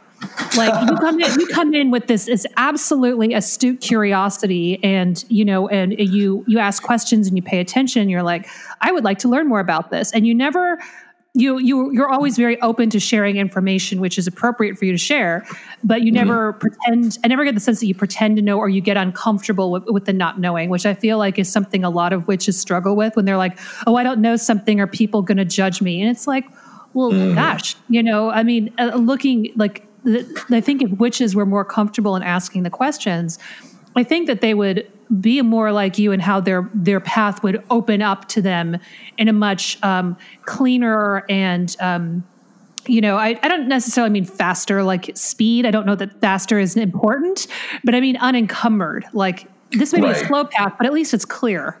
And so I think that's important. And also one of the challenges that I had for many years, and that was a big blind spot for me that I didn't want to see, is that being so deeply involved with running community, I wasn't paying enough attention to my spiritual practice. And that was a huge problem for me at the end and led to some very serious burnout. And it's only been the last couple of years that I've been able to come back out of that. And one of the things for me was that once I took the leadership role off my shoulders, and I had people fight me on this, even across the country. They're like, no, you should still be our leader, even though you live 3,000 miles away in the country. Lead us here in New York City by Zoom, teleporter, just do it. And I'd say, no, I mean, even if I were there, I needed to take some time. I was at a point where I needed to stop. And, I realized I had like when I came back to Oregon, all of my magic supplies were on a moving truck, driving slowly across the country. We were in an apartment that didn't allow us to use flame. So I couldn't light candles or incense. I didn't have any tools. I just had myself. And at first there was a time where I was like, I gave away almost all my magical supplies when I left New York. I shoved them off on my old coven. I said, all of y'all take this stuff and get out of my house. And, that sounds a lot crueler than it was. It's just the way I used to talk to them. But I can imagine it. I can imagine that very clearly. And they were like, okay, take the stuff. But I wanted that connection back with my magic, and then just being in this very sterile apartment with really I hardly even had any furniture, so it was really being stripped to the bare bones. And we finally moved into our permanent home, and my materials arrived, and I started looking through them, and I realized that most of them weren't me anymore. In fact, I actually gave away my old altar because it just was not me. But I had to come back and figure out my path. And one of the things you said a number of things that were impactful, but I could say the one thing you said that resonated me with so deeply to help me was that you said everything has to come through the land spirits. Even your ancestors have to come through the land spirits. Yeah. And that made sense. Okay, that they're here. So yeah, my ancestors come from the Ukraine and from Western England and Scotland and Ireland and like what is now Slovakia, and probably some other places too. I'm a big mutt of Western Europe. All the angry countries. I didn't get any of the reasonable. Like, no Swedish in me whatsoever. It's all the angry people that throw things. Don't make my ancestors mad. But then here in the United States, I've got 300 years of history in North Carolina, which is still 3,000 miles away. So I think that I started going out every morning and pouring water to the land spirits, water being the purest offering that I could give that I knew would not harm any wildlife. And especially in Oregon summers, our summers are very dry. It was a welcome offering. Now, since as soon as I started doing that, I started having more connections with land spirits, and you helped me understand them. Like about a week after our conversation, a wasp stung me in the ass. Remember this? Right, yeah. Yep, you told me. Like, David, I got a visit from a land spirit. Actually, no, I think I was telling you, oh, ha, ha, ha, guess what happened to me today? And you're like, I wonder if that's a visit from a land spirit trying to get your attention. And you helped me, talk through that. Not only that, wasp or bee venom is as painful as it can be and how dangerous it can be to some. It's also is a healing. There's healing benefits to it, and so it's medicine. It's a medicine. So thank you. That was a word I couldn't think of, and so and it was really odd because then that night had a dream about a goddess from one of the volcanoes in Hawaii. And I wasn't sure which one, but she came to me and she said, I'd like you to meet my sister. And I'm like, okay. And then she introduces me to this woman who looked native, but she was wearing the regalia of some of the Pacific Northwest tribes. And she was very old and she had braids and her hair was very gray. And I woke up kind of confused, but then I thought about it. I mean, the volcanoes in our area are on the same, they're on the same ring of fire as those in Hawaii. So they are sisters. Right. And then you said to me, well, I think it's strange that a woman that you're seeing a goddess from Hawaii, unless you've had communication with someone Polynesian in the last few days. I'm like, actually, I did. Like the day before that, I had a conversation with an indigenous person who was from Hawaii. Wow. And what I realized later, and then that work actually helped me understand an omen that I had about the Oregon wildfires. On my birthday, which was on a Friday, which the fact that it's on a Friday is important, and I'll explain in a minute. I went out to do the compost, and there was a perfect blue jay feather right at my feet. Now, again, you and I have also talked about animal symbolism, and that not every animal that appears to you is trying to tell you something, but it's like, is there something different about the encounter? And the fact that there was a blue jay feather at my feet, to me, was significant. On my birthday, that I was like, okay, this is not just me finding a feather in the yard. It is literally in crossing my path on an auspicious day. I wonder what this means. And so I first started by thinking about what you said is go through the land spirits first. And so I looked up the lore for the local nations of the Pacific Northwest that had some lore on the blue jay. And the only one I found was the Chinook. And the Chinook the Chinook people said that blue jay is a trickster, but generally benevolent. Okay. So now that I've understood the message from the land spirits, I took a step back. And instead of, so many people, especially white people, go racing for their European roots right away. And it's like, well, let's walk backwards. I think you're going to find more meaning there. So my next stop was in Appalachia, where my mom's family's from. And there was a piece of African-American folklore. And even though, I'm white, the African-American folklore and practices have had a huge influence on white conjure practitioners of Appalachia. So it's at least, and so I did find that the blue jay can actually be a negative omen. Can be, not always. It's the thought that the blue jay goes to hell he goes to hell on Saturday and comes back on Friday. I think that's the lore, or maybe he goes on Friday, comes back on Saturday, and my birthday was Saturday. I'd have to actually, my birthday was Saturday because I remember it was the bad day to see a blue jay. So the lore is that the blue jay goes to hell on Friday to tattle on all the children of earth to the devil. Now, sometimes the blue jay is telling the devil just like, kind of BS things like, well, so-and-so was drinking, so-and-so was gambling, so-and-so was running around, things that are not really harmful to humanity. But the blue jay will also tattle on the devil the great sins of humanity, such as slavery. So the blue jay has a couple of different roles. But if you see a blue jay or a blue jay crosses your path on a Saturday, it's a bad omen because it means he's on his way back from hell. So I was like, oh my, there's a blue jay feather crossing my path on my birthday. What does this mean? And so what I gathered from it is something not good, something hellfire, but could be bad, could be good. Fires can be good for forests under certain circumstances, but they can also be but they are obviously very terrible for homes and communities. And they're really bad if you suppress them. So all of these pieces came together, and I was like, and if you would just kind of gone and leaned too much, not saying that everything neo-pagan is bad or not good, but if I had just leaned into what people might be writing on internets or blogs, they'd say, well, the blue jay just wants to be your friend. The blue jay is obviously an ally for you. And I'm like, but if I look at the land spirits and I look at my ancestors, what they would say I don't think that's what they're trying to tell me. I think they're trying to warn me that something pretty nasty is on its way from hell. Literally, what happened to Oregon was.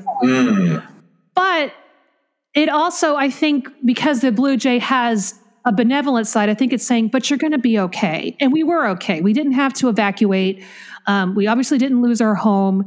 And so many people lost so much of that. But I don't think I could have read that omen as I had if we had not had the conversations that we had about land spirits, about following ancestry, and that I really appreciate the way that you break down practices that you've learned from your ancestral traditions and saying, here's a way to approach magic in general that doesn't involve, like, say, copying from me, but you can still do things that have the same, that have the same outcome, but you can just do something that's a little more appropriate for your region or your background. And you even wrote to us with a suggestion for a woman who was trying to protect herself. You're like, this is what we do in the Mongolian tradition, but you can absolutely do this because this is not secret. This is not anything that you can't do. And so I thought that was great.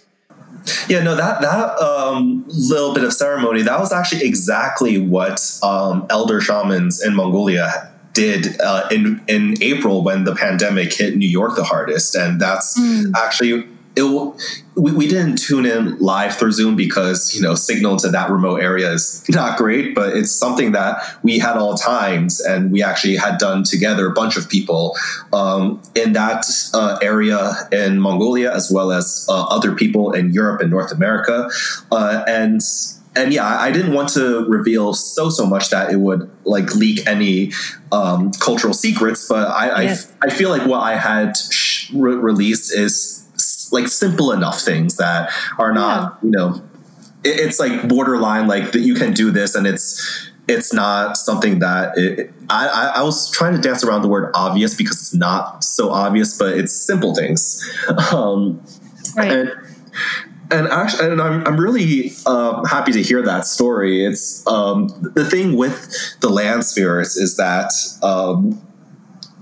even in the North Asia regions, while people generally do honor the land spirits, they are low-key also terrified of disrespecting land spirits because the wrath that they can bring, such as fires or floods, is honestly quite terrible.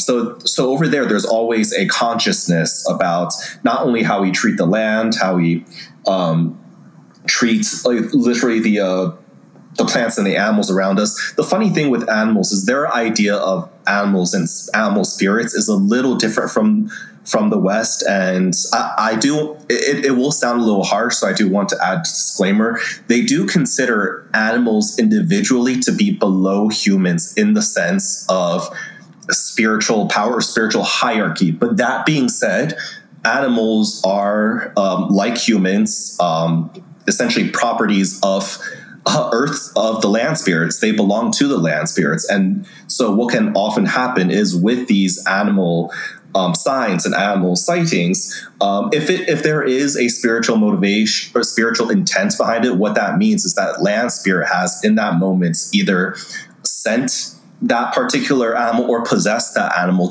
in order to relay a message to us. So in that role, they almost they play a sacred role that we cannot actually harm. So which is why there's ceremonies behind hunting and fishing and everything.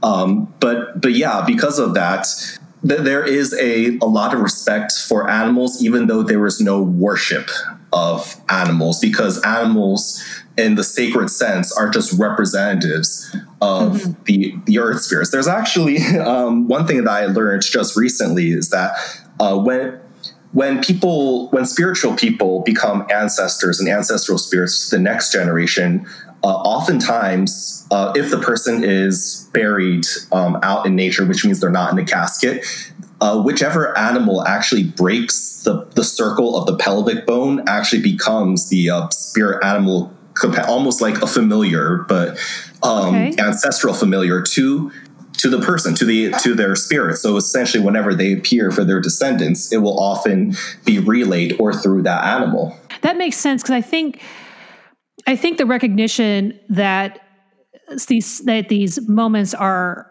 nuanced. Maybe it's fair to say that they're complicated and that they're just not every animal is there. I feel like the Western idea of animals being just like every animal spirit wants to be your ally. It's like that's not true at all. That's not true. And that's also just kind of goes with the same mentality that has really harmed our relationship with the environment, is the thought that everything around us is meant to serve us and exists only to help us.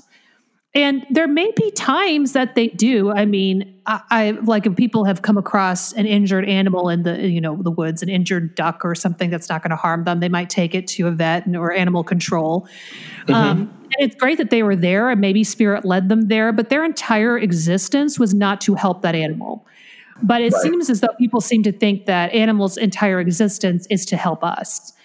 And that's just not true, you know?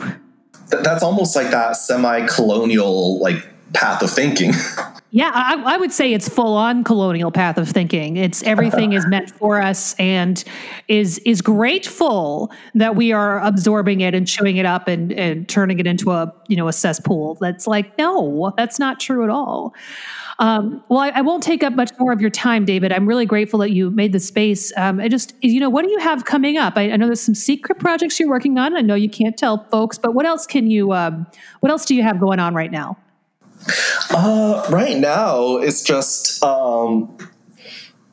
just laying low. One thing that I will reveal, because it's somewhat of an open secret, is that I am doing more writing. Yes.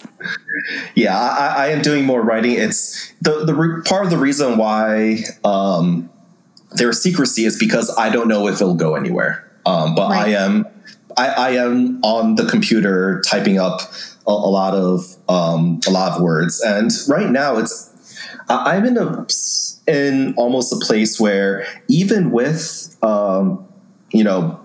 continued lockdowns and with the pandemic and everything, I feel like I have been more active in connecting with more people. Ironically, right? It's connecting with more people, learning new things, and also learning new teachings.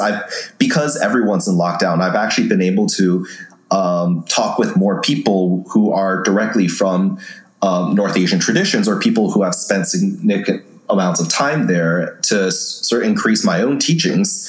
And one last thing I want to just say with the animals, and I think this is something that's really beautiful, it's kind of a little bit of a segue, is that most of the time when spiritual people do spiritual work, we're calling out to spirits to come to us. In the cases when we are out in nature and we come across these animal signs, or it's clearly an animal doing something unusual to get your attention or in your attention, that's one of the rare times when we don't have to call to the spirits to come to us. They actually have come to call to us. Where we don't have to do the work of ceremony and ritual to get to them. They've already are coming down to us. Of course, the polite thing to do is whatever offerings or whatever you have on hand that can be offerings to give them. But that's actually a great time to do prayers and to ask for blessings after you do the offerings, because it's not a situation where you're trying to get their attention. They're trying to get your attention. So you got their attention. So that's something I did want to share about that. And that I only know that and came to that little bit of wisdom and insight is because I have been recently connecting with traditional shamanic practitioners from several of my ancestral traditions. And yeah, so that's kind of the things I'm working on right now. I know that in 2020, I've done a lot of online teaching. Actually, it was after our last conversation on That Witch Life that I actually did appear on several online classes where I taught some things from my traditions. And one of the questions that was asked of me is there currently a resource just a basic resource on the different types of traditions in North Asia. Like they all have similarities, but is there sort of a breakdown that like there's this group of people and then there's that group of people? And in my head, I was like, there is not, the answer is there is not, no, but this is something that I really wish I had 6 years ago. So that has been something that I've been thinking about a lot. And it's something, it's part of sort of the mindset, the thought process I have with my current writing projects. So it's basically an untapped opportunity there that I've been thinking very deeply about. So otherwise, just on the spiritual aspect, I guess those are really the big things. Hopefully, we'll see some fruition. I know I wrote a post on Facebook that, like, with the 2020 year, I've been laying a little bit more of a foundation for sort of the next phase of my spiritual life, my public life, even my professional life, because, I turned 30 last year.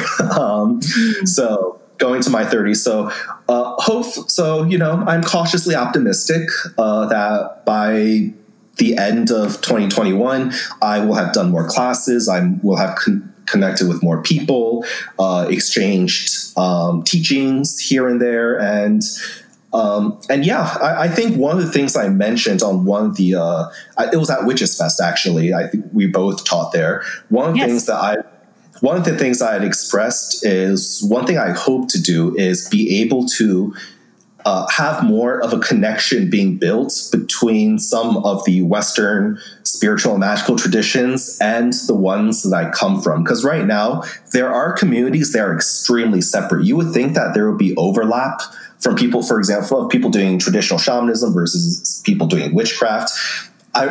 In reality, there is no overlap at all. It's completely different people who have no idea who each other are.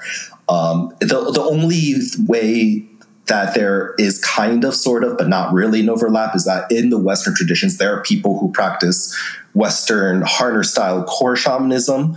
But in reality, that has not too much in common with traditional shamanism, shamanist traditions. If anything, people in traditional shamanism actually very much look down upon people in that core shamanism school. So one thing that I hope to be able to do is, during my time in New York, as you know, I've sort of attended a lot of different things, done a lot of networking, made a lot of connections with a lot of people in some of the Western traditions. So I hope to be able to be something of make something of a bridge or a connection between these communities. I'm not sure how much will actually happen, but wouldn't it be nice? You know what? I think you're doing remarkable, and I think that you're doing remarkable things. So where can people connect with you to find out about future classes, when you're writing, when it gets published, not if, but when? So where can they? It's last it was Facebook. Is that still the best way to follow you, or have you got some other social media platforms that you started?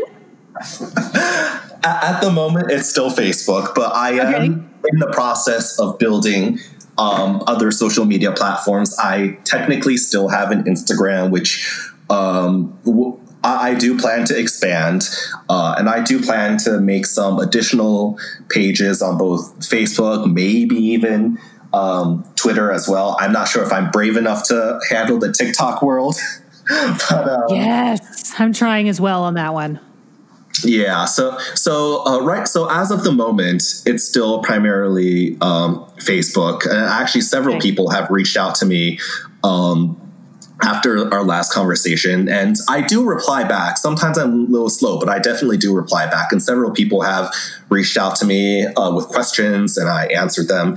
So for now, that's probably still the best way for now. But if there are additional ways, I will probably make that announcement on my main Facebook anyways. Okay, So. That's good to know. Well, it is a shame for your sake that this pandemic has locked everything up, because I remember you were very good with gambling magic last time you were in Las Vegas. So I was going to ask you about that. But I'm like, no, I don't think anybody's going to casinos right now. No, people are. That's what's scaring me, is that people are. Oh, David, don't let that be you. As good as you are at gambling, please don't go. No, I'm not. I'm definitely not.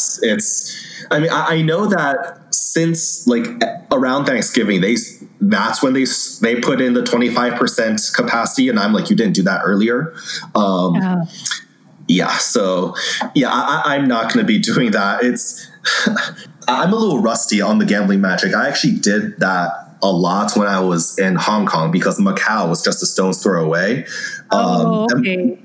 Macau's the big gambling city there, and that's where I really honed it. I know I in Vegas I only tried a couple, like once or twice, and I think I got like $300-400. So nothing substantial, but that's a car payment. That's a car payment for most people. That is true. That is true. Well, David, thank you so much for taking the time to talk with me again. And I miss you. And when this pandemic is lifted, I hope you come visit me and my husband up here in the Pacific Northwest, and we'll go explore some magic and have some good times. Yeah, I definitely really want to try. It's especially since more of my family's out west. I miss you too. I really want to visit up there and see you again. Yeah, come on out. We'll go crabbing. My husband just bought crab pots, so we'll teach you how to crab if you haven't never been. Ooh. I have been crabbing before. Okay. I do know how to crab. All right. Well, then you're seasoned at it.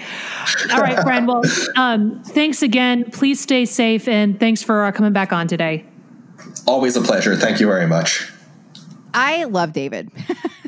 I feel like David is so, I love his energy because it's very like, it's like to the point, but also very kind at the same time, it's like, he does not, he's very like straight and to the point when he brings up topics or if he's giving advice, but I think he does it in such a like kind, gentle way. And I just think he's so insightful. Yes. I also loved the recounting of the bee stinging you on the ass story because it's so funny. But also I loved the reminder. I mean, I know you guys talked a little bit again about, how we often want to, especially in Western society, we want to like make animals be a thing every time. Oh, I saw a deer, so it must mean this. Oh, I saw this because of this. Oh my gosh, I saw a salamander. It's for sure a spirit.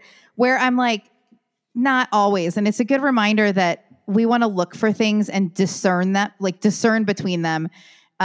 Whether it's something that is just like, well, yeah, we live somewhere where you're going to see a raccoon sometime, right?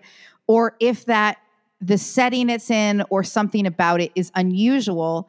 And so I loved you talking about the blue jay feather. I thought it was just like a really good example of, of a reminder of, part of getting those messages is being really in tune with your surroundings and understanding what is relevant and what is just a deer walking across the grass. You know what I mean? Exactly. It's such a grounded approach. And I think that having a bit of, I don't want to say skepticism, because I don't feel that about David's approach, but I do feel like he has a very pragmatic approach to what he does. And I don't think that being pragmatic makes things less magical because then when those moments really are clear that something wonderful and spiritual has happened, it makes them all the more meaningful.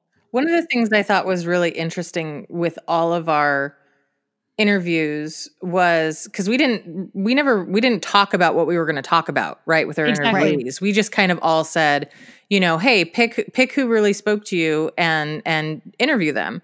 One of the things that I thought was really interesting that I noticed kind of flew through all the interviews was how did your magic, we all kind of asked the same question, which was how did your magic change or what did you do magically in the last year with all the crazy that was going on?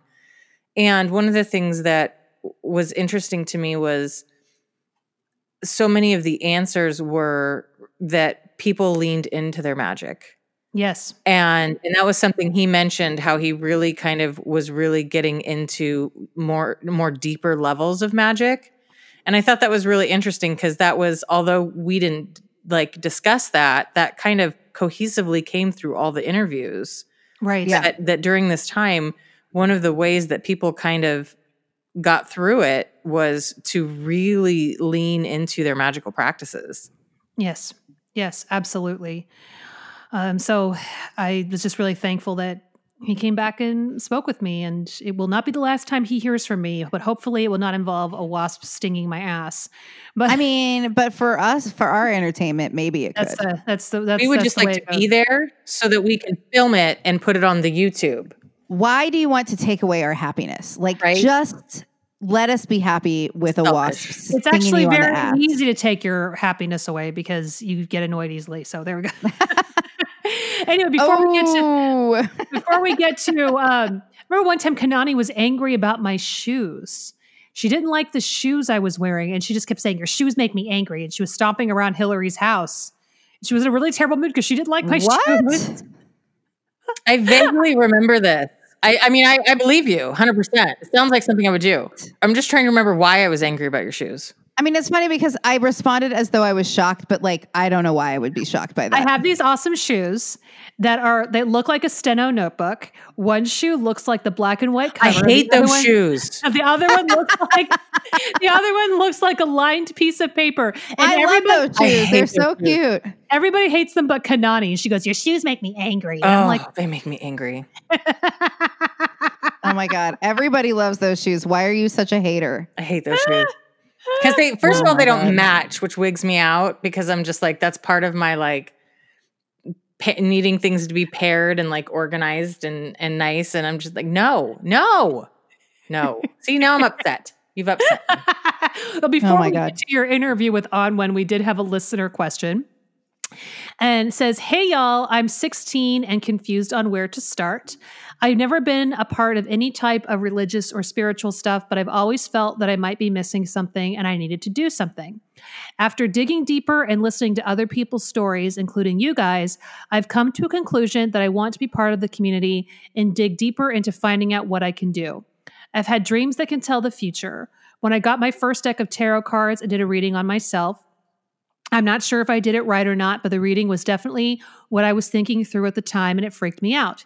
Even if I didn't do it right, I still think my dreams try to tell me something, and they become more constant recently, and I've almost been having dreams every night. So my question for you guys is, what books should I look for to get started? Or some tips for my dreams, like what I can do to make them go past just small conversations. And how can I break the news to my dad without him losing his mind because he's dealt with a girl like me in his high school days who can use her dreams to tell the future, and it's freaked him out ever since. LOL. So I'm trying to think of what I would say to 16-year-old me, because I think your start and my start were similar. I actively sought religion, and I had some sort of kind of background. So we don't share that, but kind of that uncertainty and trepidation and dreams and things like that. That's all stuff that was very similar to me. My advice to you, which is still my advice to me that I don't follow, so no harm, no foul if you don't listen, but journal. My advice to you would be to write down your dreams, because right now they may not make sense or there may not seem to be a pattern.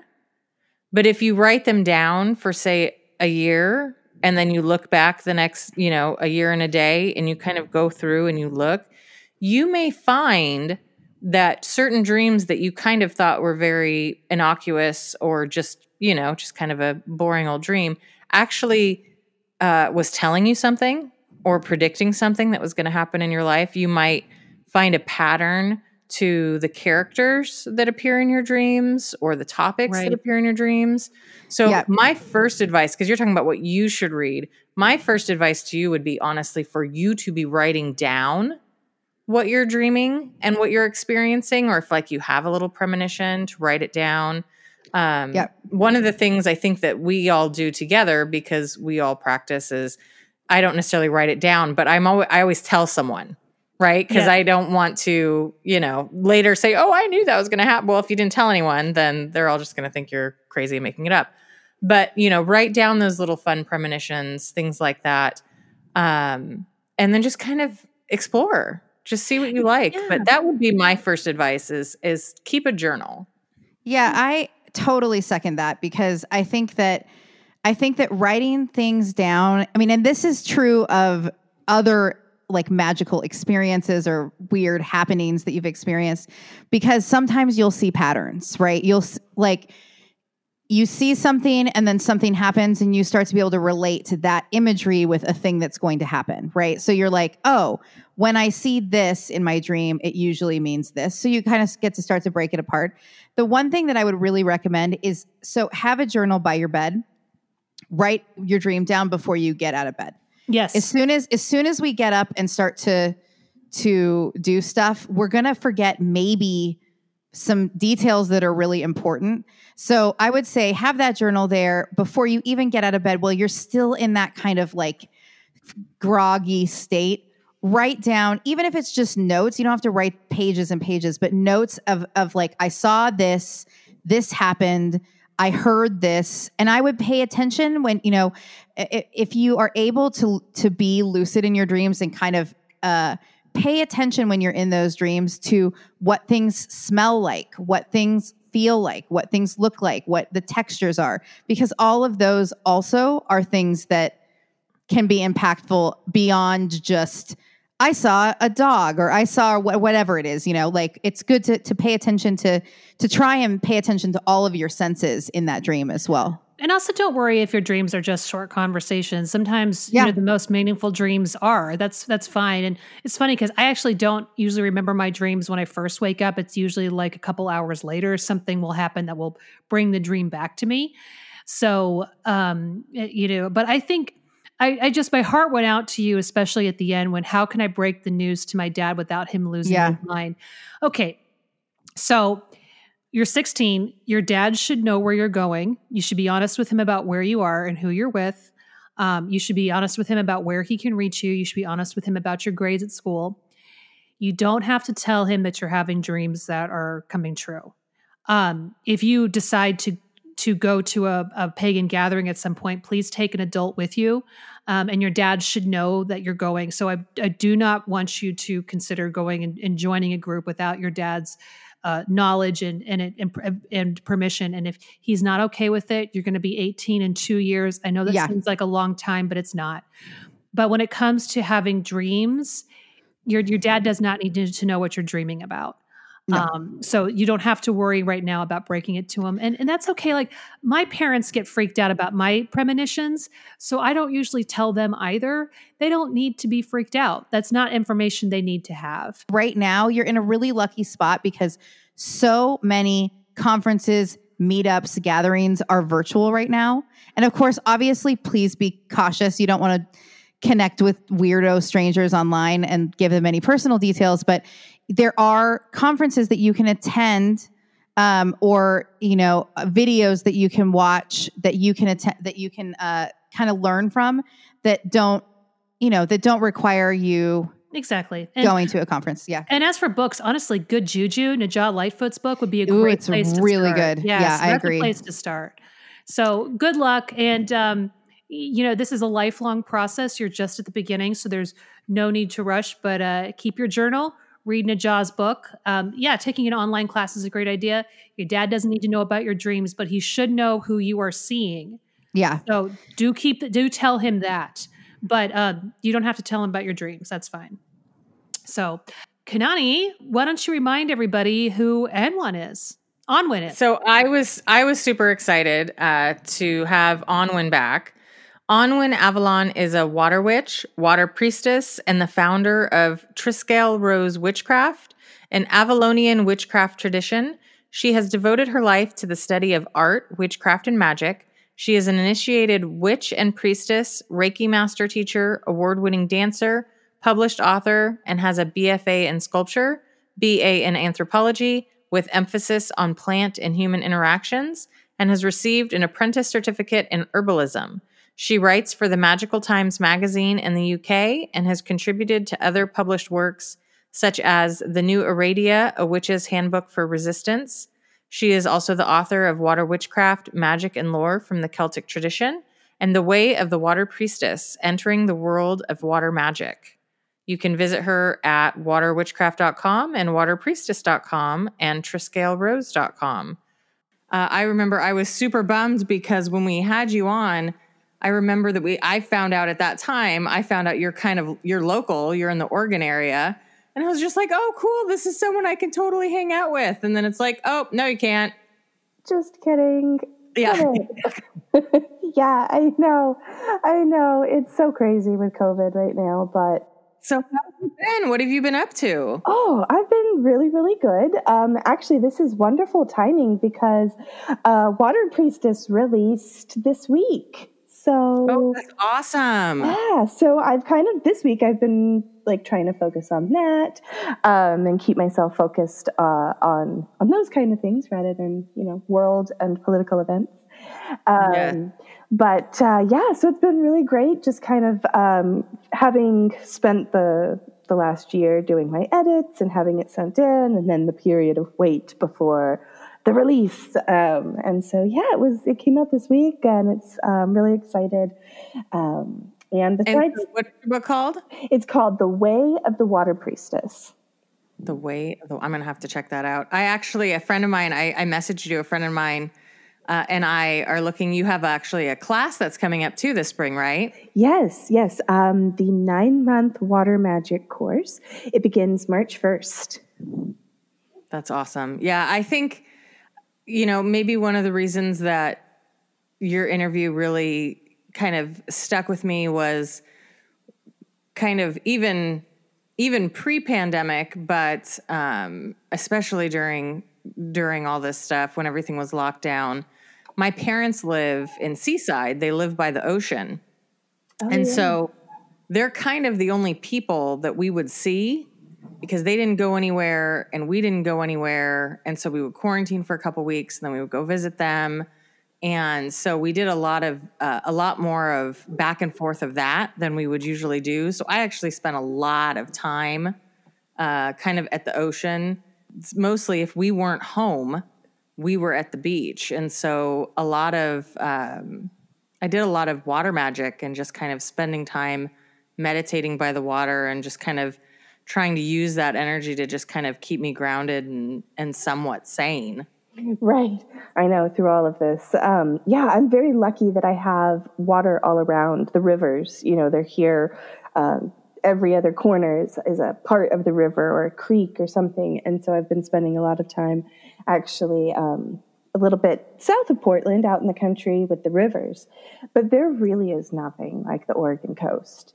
It is amazing, so amazing. And it's rocky, and so we don't get a lot of shells, but there are so many amazing treasures to be found on these beaches anyways, hagstones and sand dollars and all sorts of amazing tools to work with that the ocean can give us. But there is something just so powerful and grounding about the Pacific waters as well. It's so different than the Atlantic, and it's cold, but it's got this deep, dark power to it, and not necessarily dark as in like a negative thing. I don't think that. I think it's more of like the depths of the ocean, the mysteries, and just kind of that fierce power of what the water can do, can crash and build and create and destroy. And I really see that in the Pacific Oceans, where I feel like the Atlantic is this warm, especially in the southern parts. It's so warm and inviting. But thank goodness that we have this beautiful body of water out here to be able to work with. Was there any did you notice, did your magic or your practice change at all, or did you have kind of different focuses? Did you notice kind of during all of this? Yeah, there was a lot. In fact, one of my focuses was refocusing, and that came right around the Pacific Northwest fires that happened in September. That feels like a million years ago. It does. It really does. But it was not that long ago. No, and the crazy thing is I still haven't recovered from it. Our property was missed by 150 feet. We were evacuated. So most of the big evacuations started on Thursday, Friday that week. But for some reason, one of the fires started just right on the road that parallels ours. And 40 acres were burned. And I went from watching my friends in Salem be like, oh, I think I have to pack, to being evacuated from my house like 3 hours later. And so we were in a hotel for a full 6.5, 7 days. And so during that time, there was a big focus for me on water. Of course, the healing power of water, and the protective nature as well. And luckily, I am a magical person, and so I have magical family. I have magical friends. And this was an interesting period because I'm usually the one that's like, it's okay, I've got it. You go deal with your mundane life and I'll do the magic. And this time it was, I'm calling in every magical favor. Can you help me save my house and my chickens? I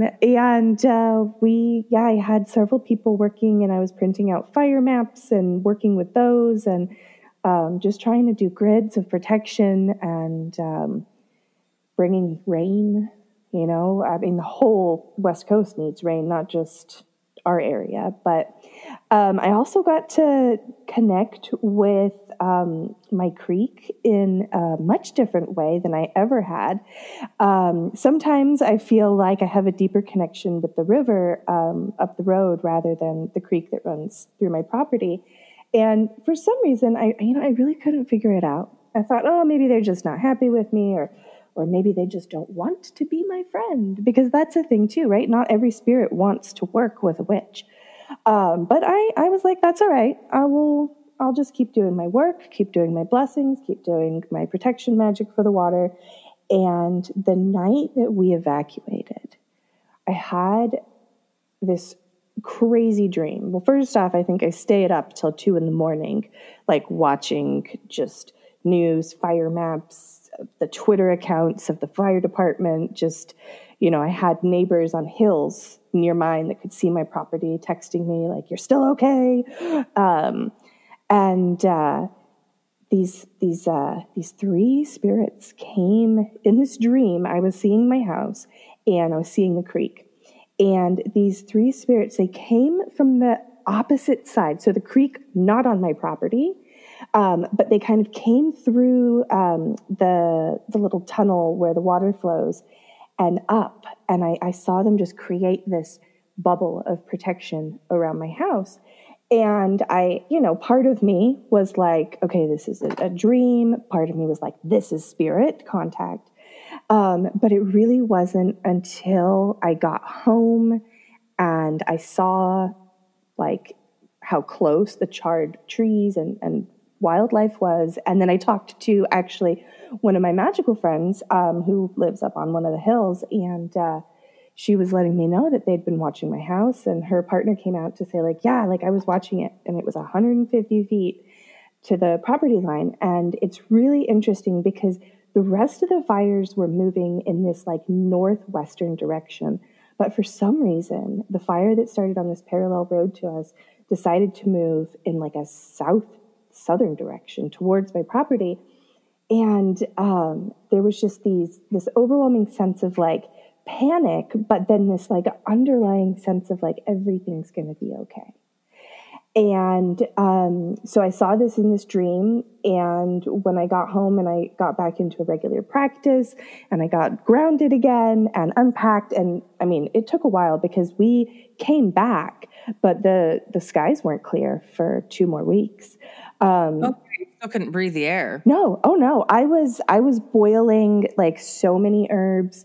Every herb that I could get my hands on, I was just boiling them and breathing them in and using the medicinal steam magic, and to just help clear our lungs out. And I had no idea that smoke sickness was a thing. And I was so frustrated because I was like, okay, like I have so much work to do. Places are still burning. I have spirits to thank. I have people to thank. And I was like really getting disappointed in myself. And then I read an article that was like, if you're experiencing all of these like illnesses or different effects like nausea, lethargy, not being able to think, then it's probably smoke sickness. So once that was actually finally recovered from, I could actually get back into a good practice, and I got to connect with them again and like really understand that no, this wasn't just a dream. That these spirits they're very quiet. They're Janie Loki. They're local spirits. They see you. We see you. That's we see you, and we see what you're doing, and you're cool, but we're going to stay over here, and you're going to stay over here. And we'll help you out if you need to, in this dire situation. Because they're like, you're doing good work. So, we're trying to make sure that your home stays intact so you can continue doing this. And that was a huge wake-up call for me at that moment. And I thought, it's been a long time since I've organized one of the worldwide water blessings. And I had kind of had back in July this idea that I would go ahead and start them up again. I thought that the winter solstice would be perfect. It gives me lots of time to hype them up and to get coordination and to get people on board. And we would go out on the winter solstice and we would all place a grid on our own local bodies of water to pull in healing and protection for the land. And I couldn't wait anymore after that whole thing. And I was like, we're going to do it now. And so I did the first one in late September, and it was really nice to do it again. And then we did another one on the actual winter solstice, and then we'll be doing another one on the equinox. So 4 times a year, they started out as this worldwide water witch blessing, where we were going to get as many water witches as were working in their local environment, whether that is Australia or New York or Arizona or England, doesn't matter. We're all going to meet on the same time, and we're going to go out to the physical water, and we're going to do magical work that benefits the water and benefits the local landscape. And we did these for a long, long time. And then, just life happened. And, I forgot to put one up. And then the next thing you forget to put another, and 6 months goes by. So it was a really big refocus on these collective water blessings. And so I changed the name, and now it's just a worldwide water blessing, because I work with both water witches and water priestesses. Some people don't identify as a witch. And so I took that word out and trying to make it very, very inclusive to all people that walk a water path. And that's also something I think that this year I really had a big breakthrough with, is it really isn't about a pagan water path or a witchcraft water path. It's really about this path of water where we are like in service to the water within our own framework. And as soon as I started really kind of having these understandings that this whole water path was greater than what my path personally was, I opened that up, and really what happened is I started getting people from all different types of paths, Christian witches or just Christian mystics, and those that walk maybe more of an atheist type of magical path, shamans, just druids, just all of these different people. And the thing that brings us together, the one common thing, is the water. And there's just not room for us to have this big separation of factions within this water magic community. It's really about kind of coming together and building it so that in maybe 100 years there are different, factions. But there was a really big return for me on what can we do as a collective that can change and benefit nature, the natural environment, the water, the plants, the land, local spirits, in a way that helps to preserve and not just preserve, but bring attention to the pollution so that we can have clean water. Water should be a human right, and there's a lot of us working magic so that we can have people that don't have access can get access to clean water. And so it's just this really big kind of overwhelming idea that there's so much work to do, and there's so many of us that if we can come together and weave these different paths of water together, we can really put together this amazing network and tapestry across the planet that's basically a water grid across the planet with different magical folk in different locations. And there's power in that. Collective magic is just, it's so powerful. Especially when you're working on a grand scale. So we'll see how it goes. You know, these are grand ideas, but I'll tell you what, they're coming together. It's amazing to just hear how many people are interested. And with Water Witchcraft coming out, and then Water Priestess coming out, I really am meeting a lot of amazing people from all paths. And actually, this is a great time to mention that I do run a blog series that's called An Interview with a Water Priestess. And basically what I do is I find different people. And by the way, if you're a water priest or if you're masculine, you are not excluded. We will frame it, Interview with a Water Priest. And basically I go around and I look for these people that are connected with water in some way, or sometimes they find me, and we do an interview so that we can get the information up on the internet, so that if there is somebody out there looking for someone that does sacred work through a Christian mystic perspective, or through a more shamanic perspective, or through a more mysticism type of perspective, that these educators or leaders or sacred people have their work available to others, and the others can find it. So, yeah, I think that's fantastic. Yeah, so got a couple up there, and I'm always looking for more. So, but yeah, it's my goal to really solidify water magic as an actual legitimate path. And I think it's legitimate. I absolutely know it is. But when I say that, you know, I think that we have this huge emphasis on green magic, right? Like, you can actually walk up to a group of witches. If you're a witch, you can walk into a group of witches, and if they were like, oh, what's your path? And you said green witch, there would just be a knowing. Like, oh yeah, got it. Okay, we know exactly what you do.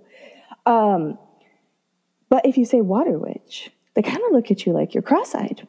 Or, you know, like, what are you doing? Like, what?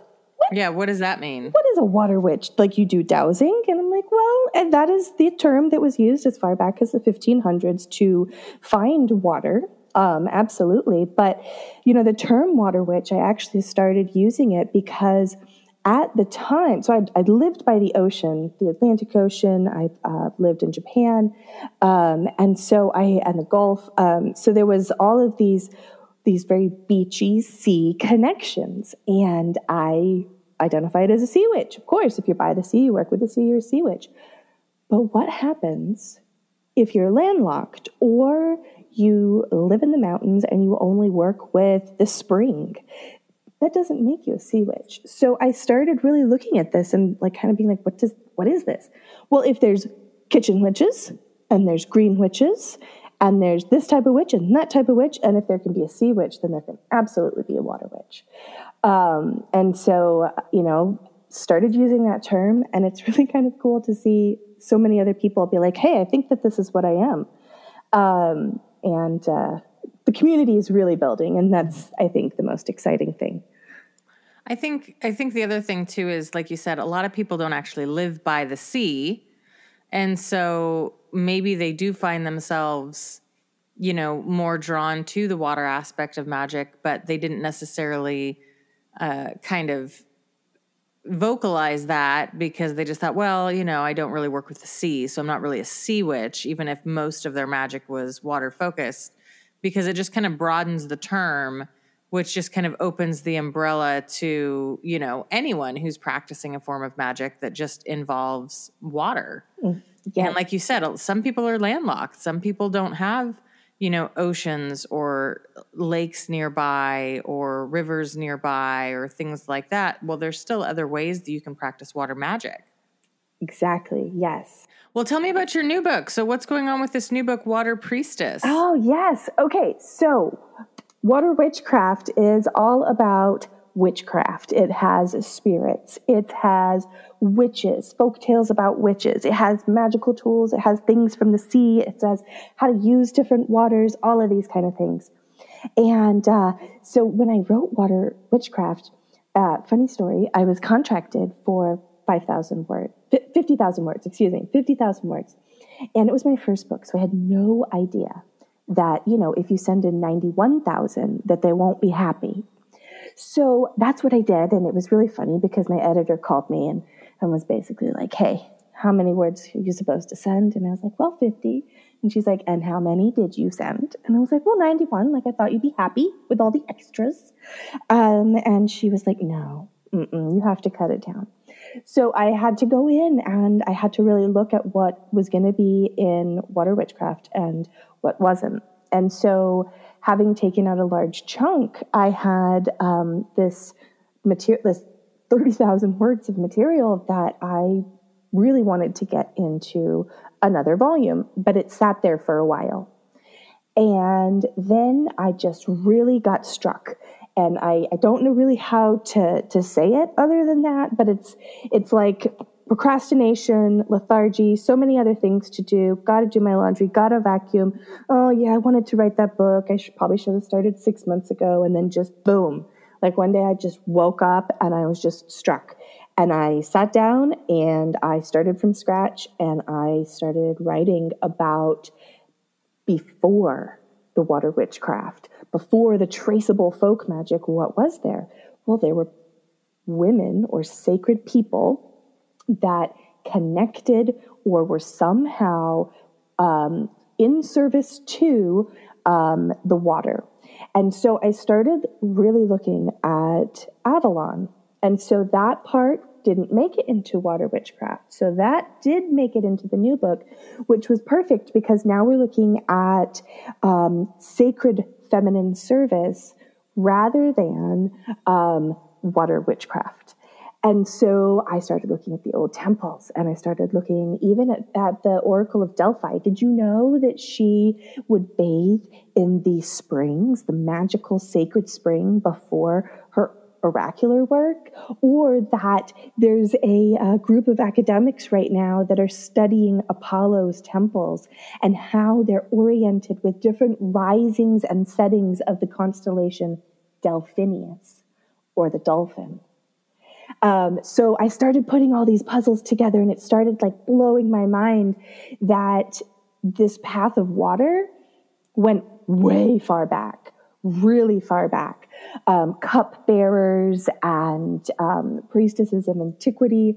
Now, sadly, there's a lot less information than is kept in this folkloric practice or that we can trace from folk magic in the 1800s. So it was partially doing academic research, partially putting in my current work and kind of what I had been doing. And so I took this idea of sacred service to the water and I studied temples that were dedicated to water goddesses or temples that had a sacred spring or things like Aphrodite's cult, and started looking at just this idea of there was temples or buildings where sacred people would be in service to the water. And whether that was a water spirit or an actual physical water didn't matter. And I wanted to know, well, how does that look like in a practice? And I just started then comparing what these ancient women were doing or these ancient people were doing in comparison to my current public priestess practice, which my priestess practice and my witchcraft practice, I actually, they overlap, but I see them as two separate things. Because in witchcraft, it's very much about hands-on, where, and water priestessing it is too, but it's just a different perspective and a different approach. And there are many people throughout time and even in modern times that have this deep call to work with water in a sacred way.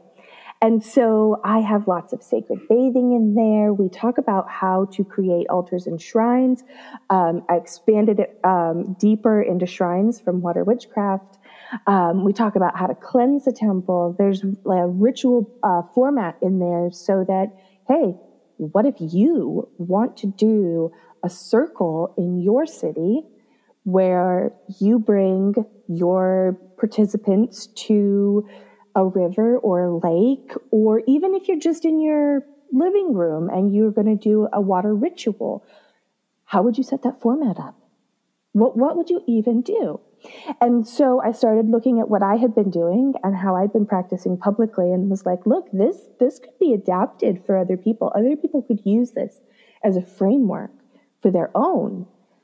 And so that's really what this is helping to just give a foundation and a framework so that other people can start their own practice. And it's a non-denominational or non-path specific approach to water priestessing or sacred water service, sacred tending of the water. And in the conclusion of Water Priestess, I actually wrote that I have this vision, this desire, just this heart's desire that before I pass from this world, that there will be at least 9,000 working water priestesses across the planet, making their rivers sacred, making their springs sacred again, the ocean, doing things like beach cleanups, and establishing churches or sacred organizations that help the water.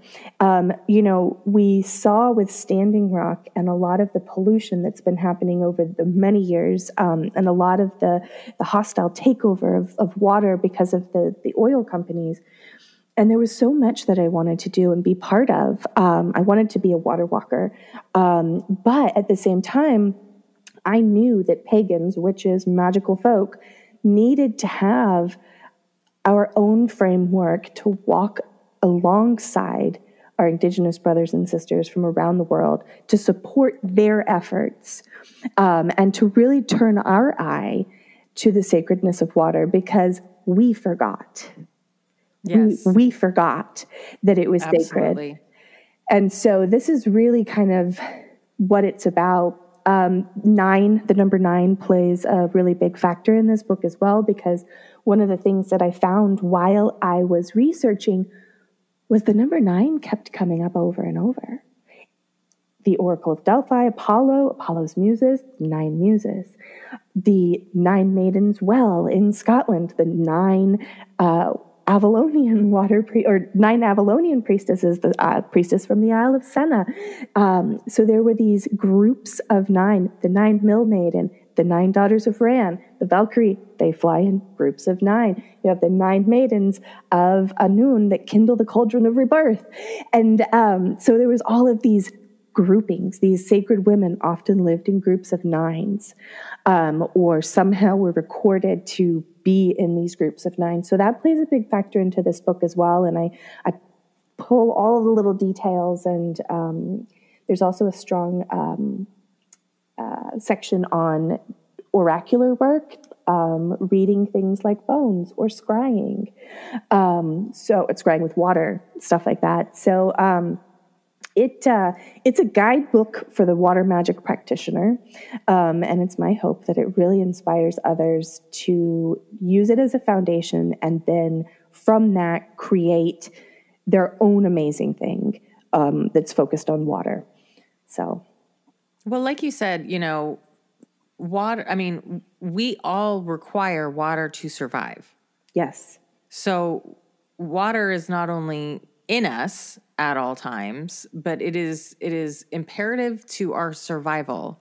Yes. And that is something that unites pretty much all people and all plants and animals. And, so water is a very kind of unifying force for everyone, for all times. Yes. So I think, kind of like you said, you can go down so many rabbit holes, because there has never been a time in our history where water was not critical to our livelihoods and civilization. Yes. So I think that's cool that you are really kind of trying to tap into that and kind of look at a lot of that history, because like you said, I agree with you 100%. Most people have forgotten how sacred water is. I mean, we buy it at the store in plastic bottles. We don't go to the well every morning. That stopped. That process of the morning ritual of going to the well to get the water. We don't do that. We just push open your tap or grab a bottle at the store, and we forget that there's a source, that there's spirits that dwell within these sources. And we basically have just begun manufacturing water or these plastic bottles for it. And, it's amazing too that we can't go without water for 3 days. At 3 days, if you haven't had water, that's it. And we're full, you're right, of 70 to 80% water, just depending on how hydrated or dehydrated. And we've really kind of moved into this place of water as a consumer product. And it's not. Because if you think about how much water is in your body, that can't be bought or sold. And it shouldn't be. And so we really have to turn our eye back to the sacredness of it. And that means the sacredness of the water in our own bodies as well.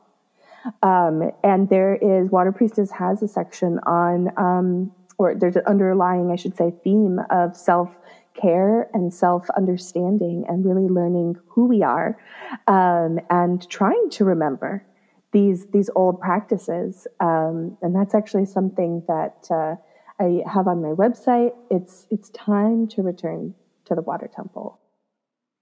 That's fantastic. Well, I can't thank you enough for joining me for this. And I am just hoping that some of this craziness can calm down soon enough that you and I can maybe go take a little beachy trip together or something, or go hang out by a lake somewhere and I would have love ourselves that. some water fun. Oh, that would be so wonderful. Yeah, I mean, I really hope it's soon. I thought we were going to be back to normal by September. So I don't have a really good gauge on when this might be, but I'm crossing my fingers it's soon. Because I would really I'm love hopeful to for do that. summer. That's what I've got my fingers crossed. Yeah. Well, thank you so much for joining me. And do you want to go ahead and tell our listeners where they can find you? Yes. The best place to find me on social media is going to be Instagram. And you can find me at Annwyn Avalon. And my websites are waterwitchcraft.com and waterpriestess.com.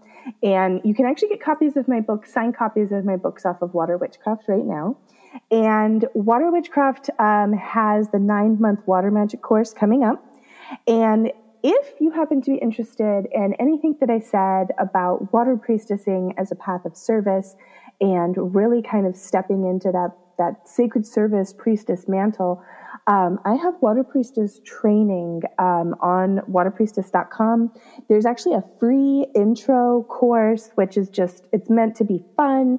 It's meant to get you excited and to actually get you to go out to the water and do a public ritual, whether that's just solitary public or with other people. And then if you like that and you want to go deeper, I have a paid section that we dive deeper, and I make you learn how to do things, and then I make you learn how to create your own version. So I go through the first section is grounding and shielding. I give you exercises and you have to memorize them and do them. And then the last part of the section, you have to make your own water grounding exercise or your own water shielding exercise. And so it's really cool because it helps people to forge their own path in water. That's awesome. Well, thank you so much for joining us. And like I said, I had so much fun when we had you on last time. I'm super excited to hear that you have a new book coming out. And I am super hopeful that sometime this summer, you and I will be able to hang out and get some water witchy stuff on. I would love that. And thank you so much for having me back. It was really great talking to you again. Absolutely. I was so excited to have her back. I think we all have discussed my sea hag status. And my love of water. So it was really fun for me to be able to talk to her. I had forgotten that she was evacuated during the I fires. felt like such an asshole because I didn't realize. I didn't even know. I mean, her story about that was really powerful, and how a good example of how to utilize your magic in a crisis, right? Yes. Right. And I just thought that was like, it's something that like, I think it's sometimes easy when we're like, it's chaos and we're freaking out about something and we're worried that we forget how powerful our magic is. And we're like, well, I need to do all these practical things. I need to, and then we forget that like our magic can be pretty practical also, that it is a thing to rely on, a way to ground, and a way to affect the situation to go in a way that is helpful and useful to us. I love listening to Annwyn talk because her voice is the most soothing voice of all time. Like I want her to read me bedtime stories. Like yes. I'm like, I want her to read me the phone book. One of the things that I love about talking to Annwyn is she is so clearly passionate about what she does. Yeah. And it's intoxicating. You know what I mean? Like you just can't help to just be like, fuck yeah, clean water everywhere. Yeah. Yeah. I mean, she's so passionate about it. It's exciting. It was really fun to talk to her again. It is true because Kanani is slightly less dead inside when she talks to Annwyn. Not fully less, just slightly. Moving into the mushy territory here, and that 2 years of making a podcast with my two best friends is my 16-year-old witch's dream come true. Right? And I didn't even know we didn't know what podcasts we didn't were know what the back fuck then. that was. But if somebody had said it's like a radio show, but it's also a television show, I would have been. Which is still what Courtney tells me, by the way, to help me understand what we're doing. It's like radio, but it's not radio. And people in Australia will listen to you, Kanani. You like Australia, don't you? I do. Oh my gosh. To be able to reconnect on this like deep level with one another, and to like grow an even larger friendship with Kanani, who like I've known, but like y'all were best friends. It's like when one of your closest friends has a best friend, you're like, oh yeah, you're so-and-so's best friend. Right. And so it's really been amazing to get to know more of Kanani as well than I already knew, and hilarious and inspiring. And terrifying. Exactly. And definitely terrifying. I mean, as Courtney said, the ability to talk to, I just feel so lucky. We are able to talk to some of the most amazing, inspiring, magical people. And it's like every single person that has come on has impacted my practice in some way or another, you know? The thing that I think has meant the most to me is that for as long as pretty much my daughter has been alive, once you start becoming a parent, that's who you are. That becomes your identity. And at least it did for myself. And I've heard other people speak to it as well. When you go pick them up from preschool, well, that's so-and-so's mom. That's so-and-so's mom. Like you have no name. I think it's a little odd that you named your kids so-and-so and so-and-so. I know. Well, yeah, it's good for her. It keeps her on her toes. She's so-and-so one and so-and-so two with Kanani's kids. I feel like I have been more myself and grounded more back into what do I like? What do I want to do? What am I interested in doing in a way that I had not been for the 8 years prior, because I was completely focused and fixated on helping community, doing things for community, doing things for my family, doing things for my kids. And that was very much where my identity lied.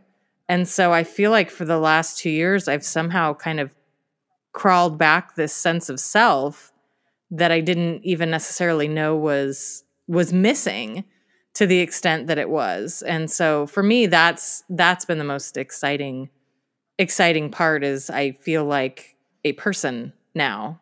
Think of all the movies you've seen because of this podcast. So many movies you never dreamed of wanting to see. Like, my God, movies. Like, what world would it be like if you hadn't seen The Wicker Man? So much better. so much better. Oh, yeah. So many shitty movies. Well, anyway, this has been the longest episode in the history of That Witch Life podcast.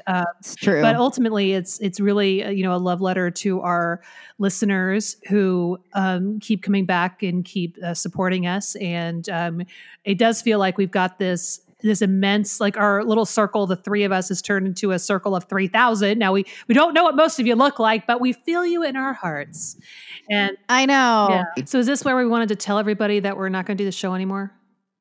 Yeah, this is where we let them know that this is our last episode. We all know that that's how I will find out someday, right? It'll be like, hey, by the way, did you read the email I sent? No, I didn't read the email you sent. Oh, well, I'd let you know this is the last episode we're going to do. Oh, my God. It is not the last episode. 100%. That's how it'll go down someday. It is not the last episode. We're gonna, actually, that's how the world's going to end, is that Kanani's going to be like, no one told me the world was ending. We're like, well, probably. Didn't you get the email? No, I didn't get the email. She's going to be like on her phone. She's like, yeah, no, I wasn't, I didn't read it. So She's going to be like, what? You'll be like, Kanani, and she's I like, saw what? it, but it was long, so I deleted it. Anyway, no, it is not our last episode. We are still making this podcast, and we just really want to give a thank you all so much for listening.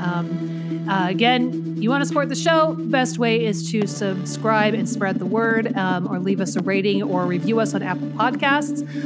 You can also buy us coffee, check out our merch in our Etsy store, makes Kanani's day. And for bonus content, become a supporter on Patreon. We are on Facebook, Twitter, and Instagram.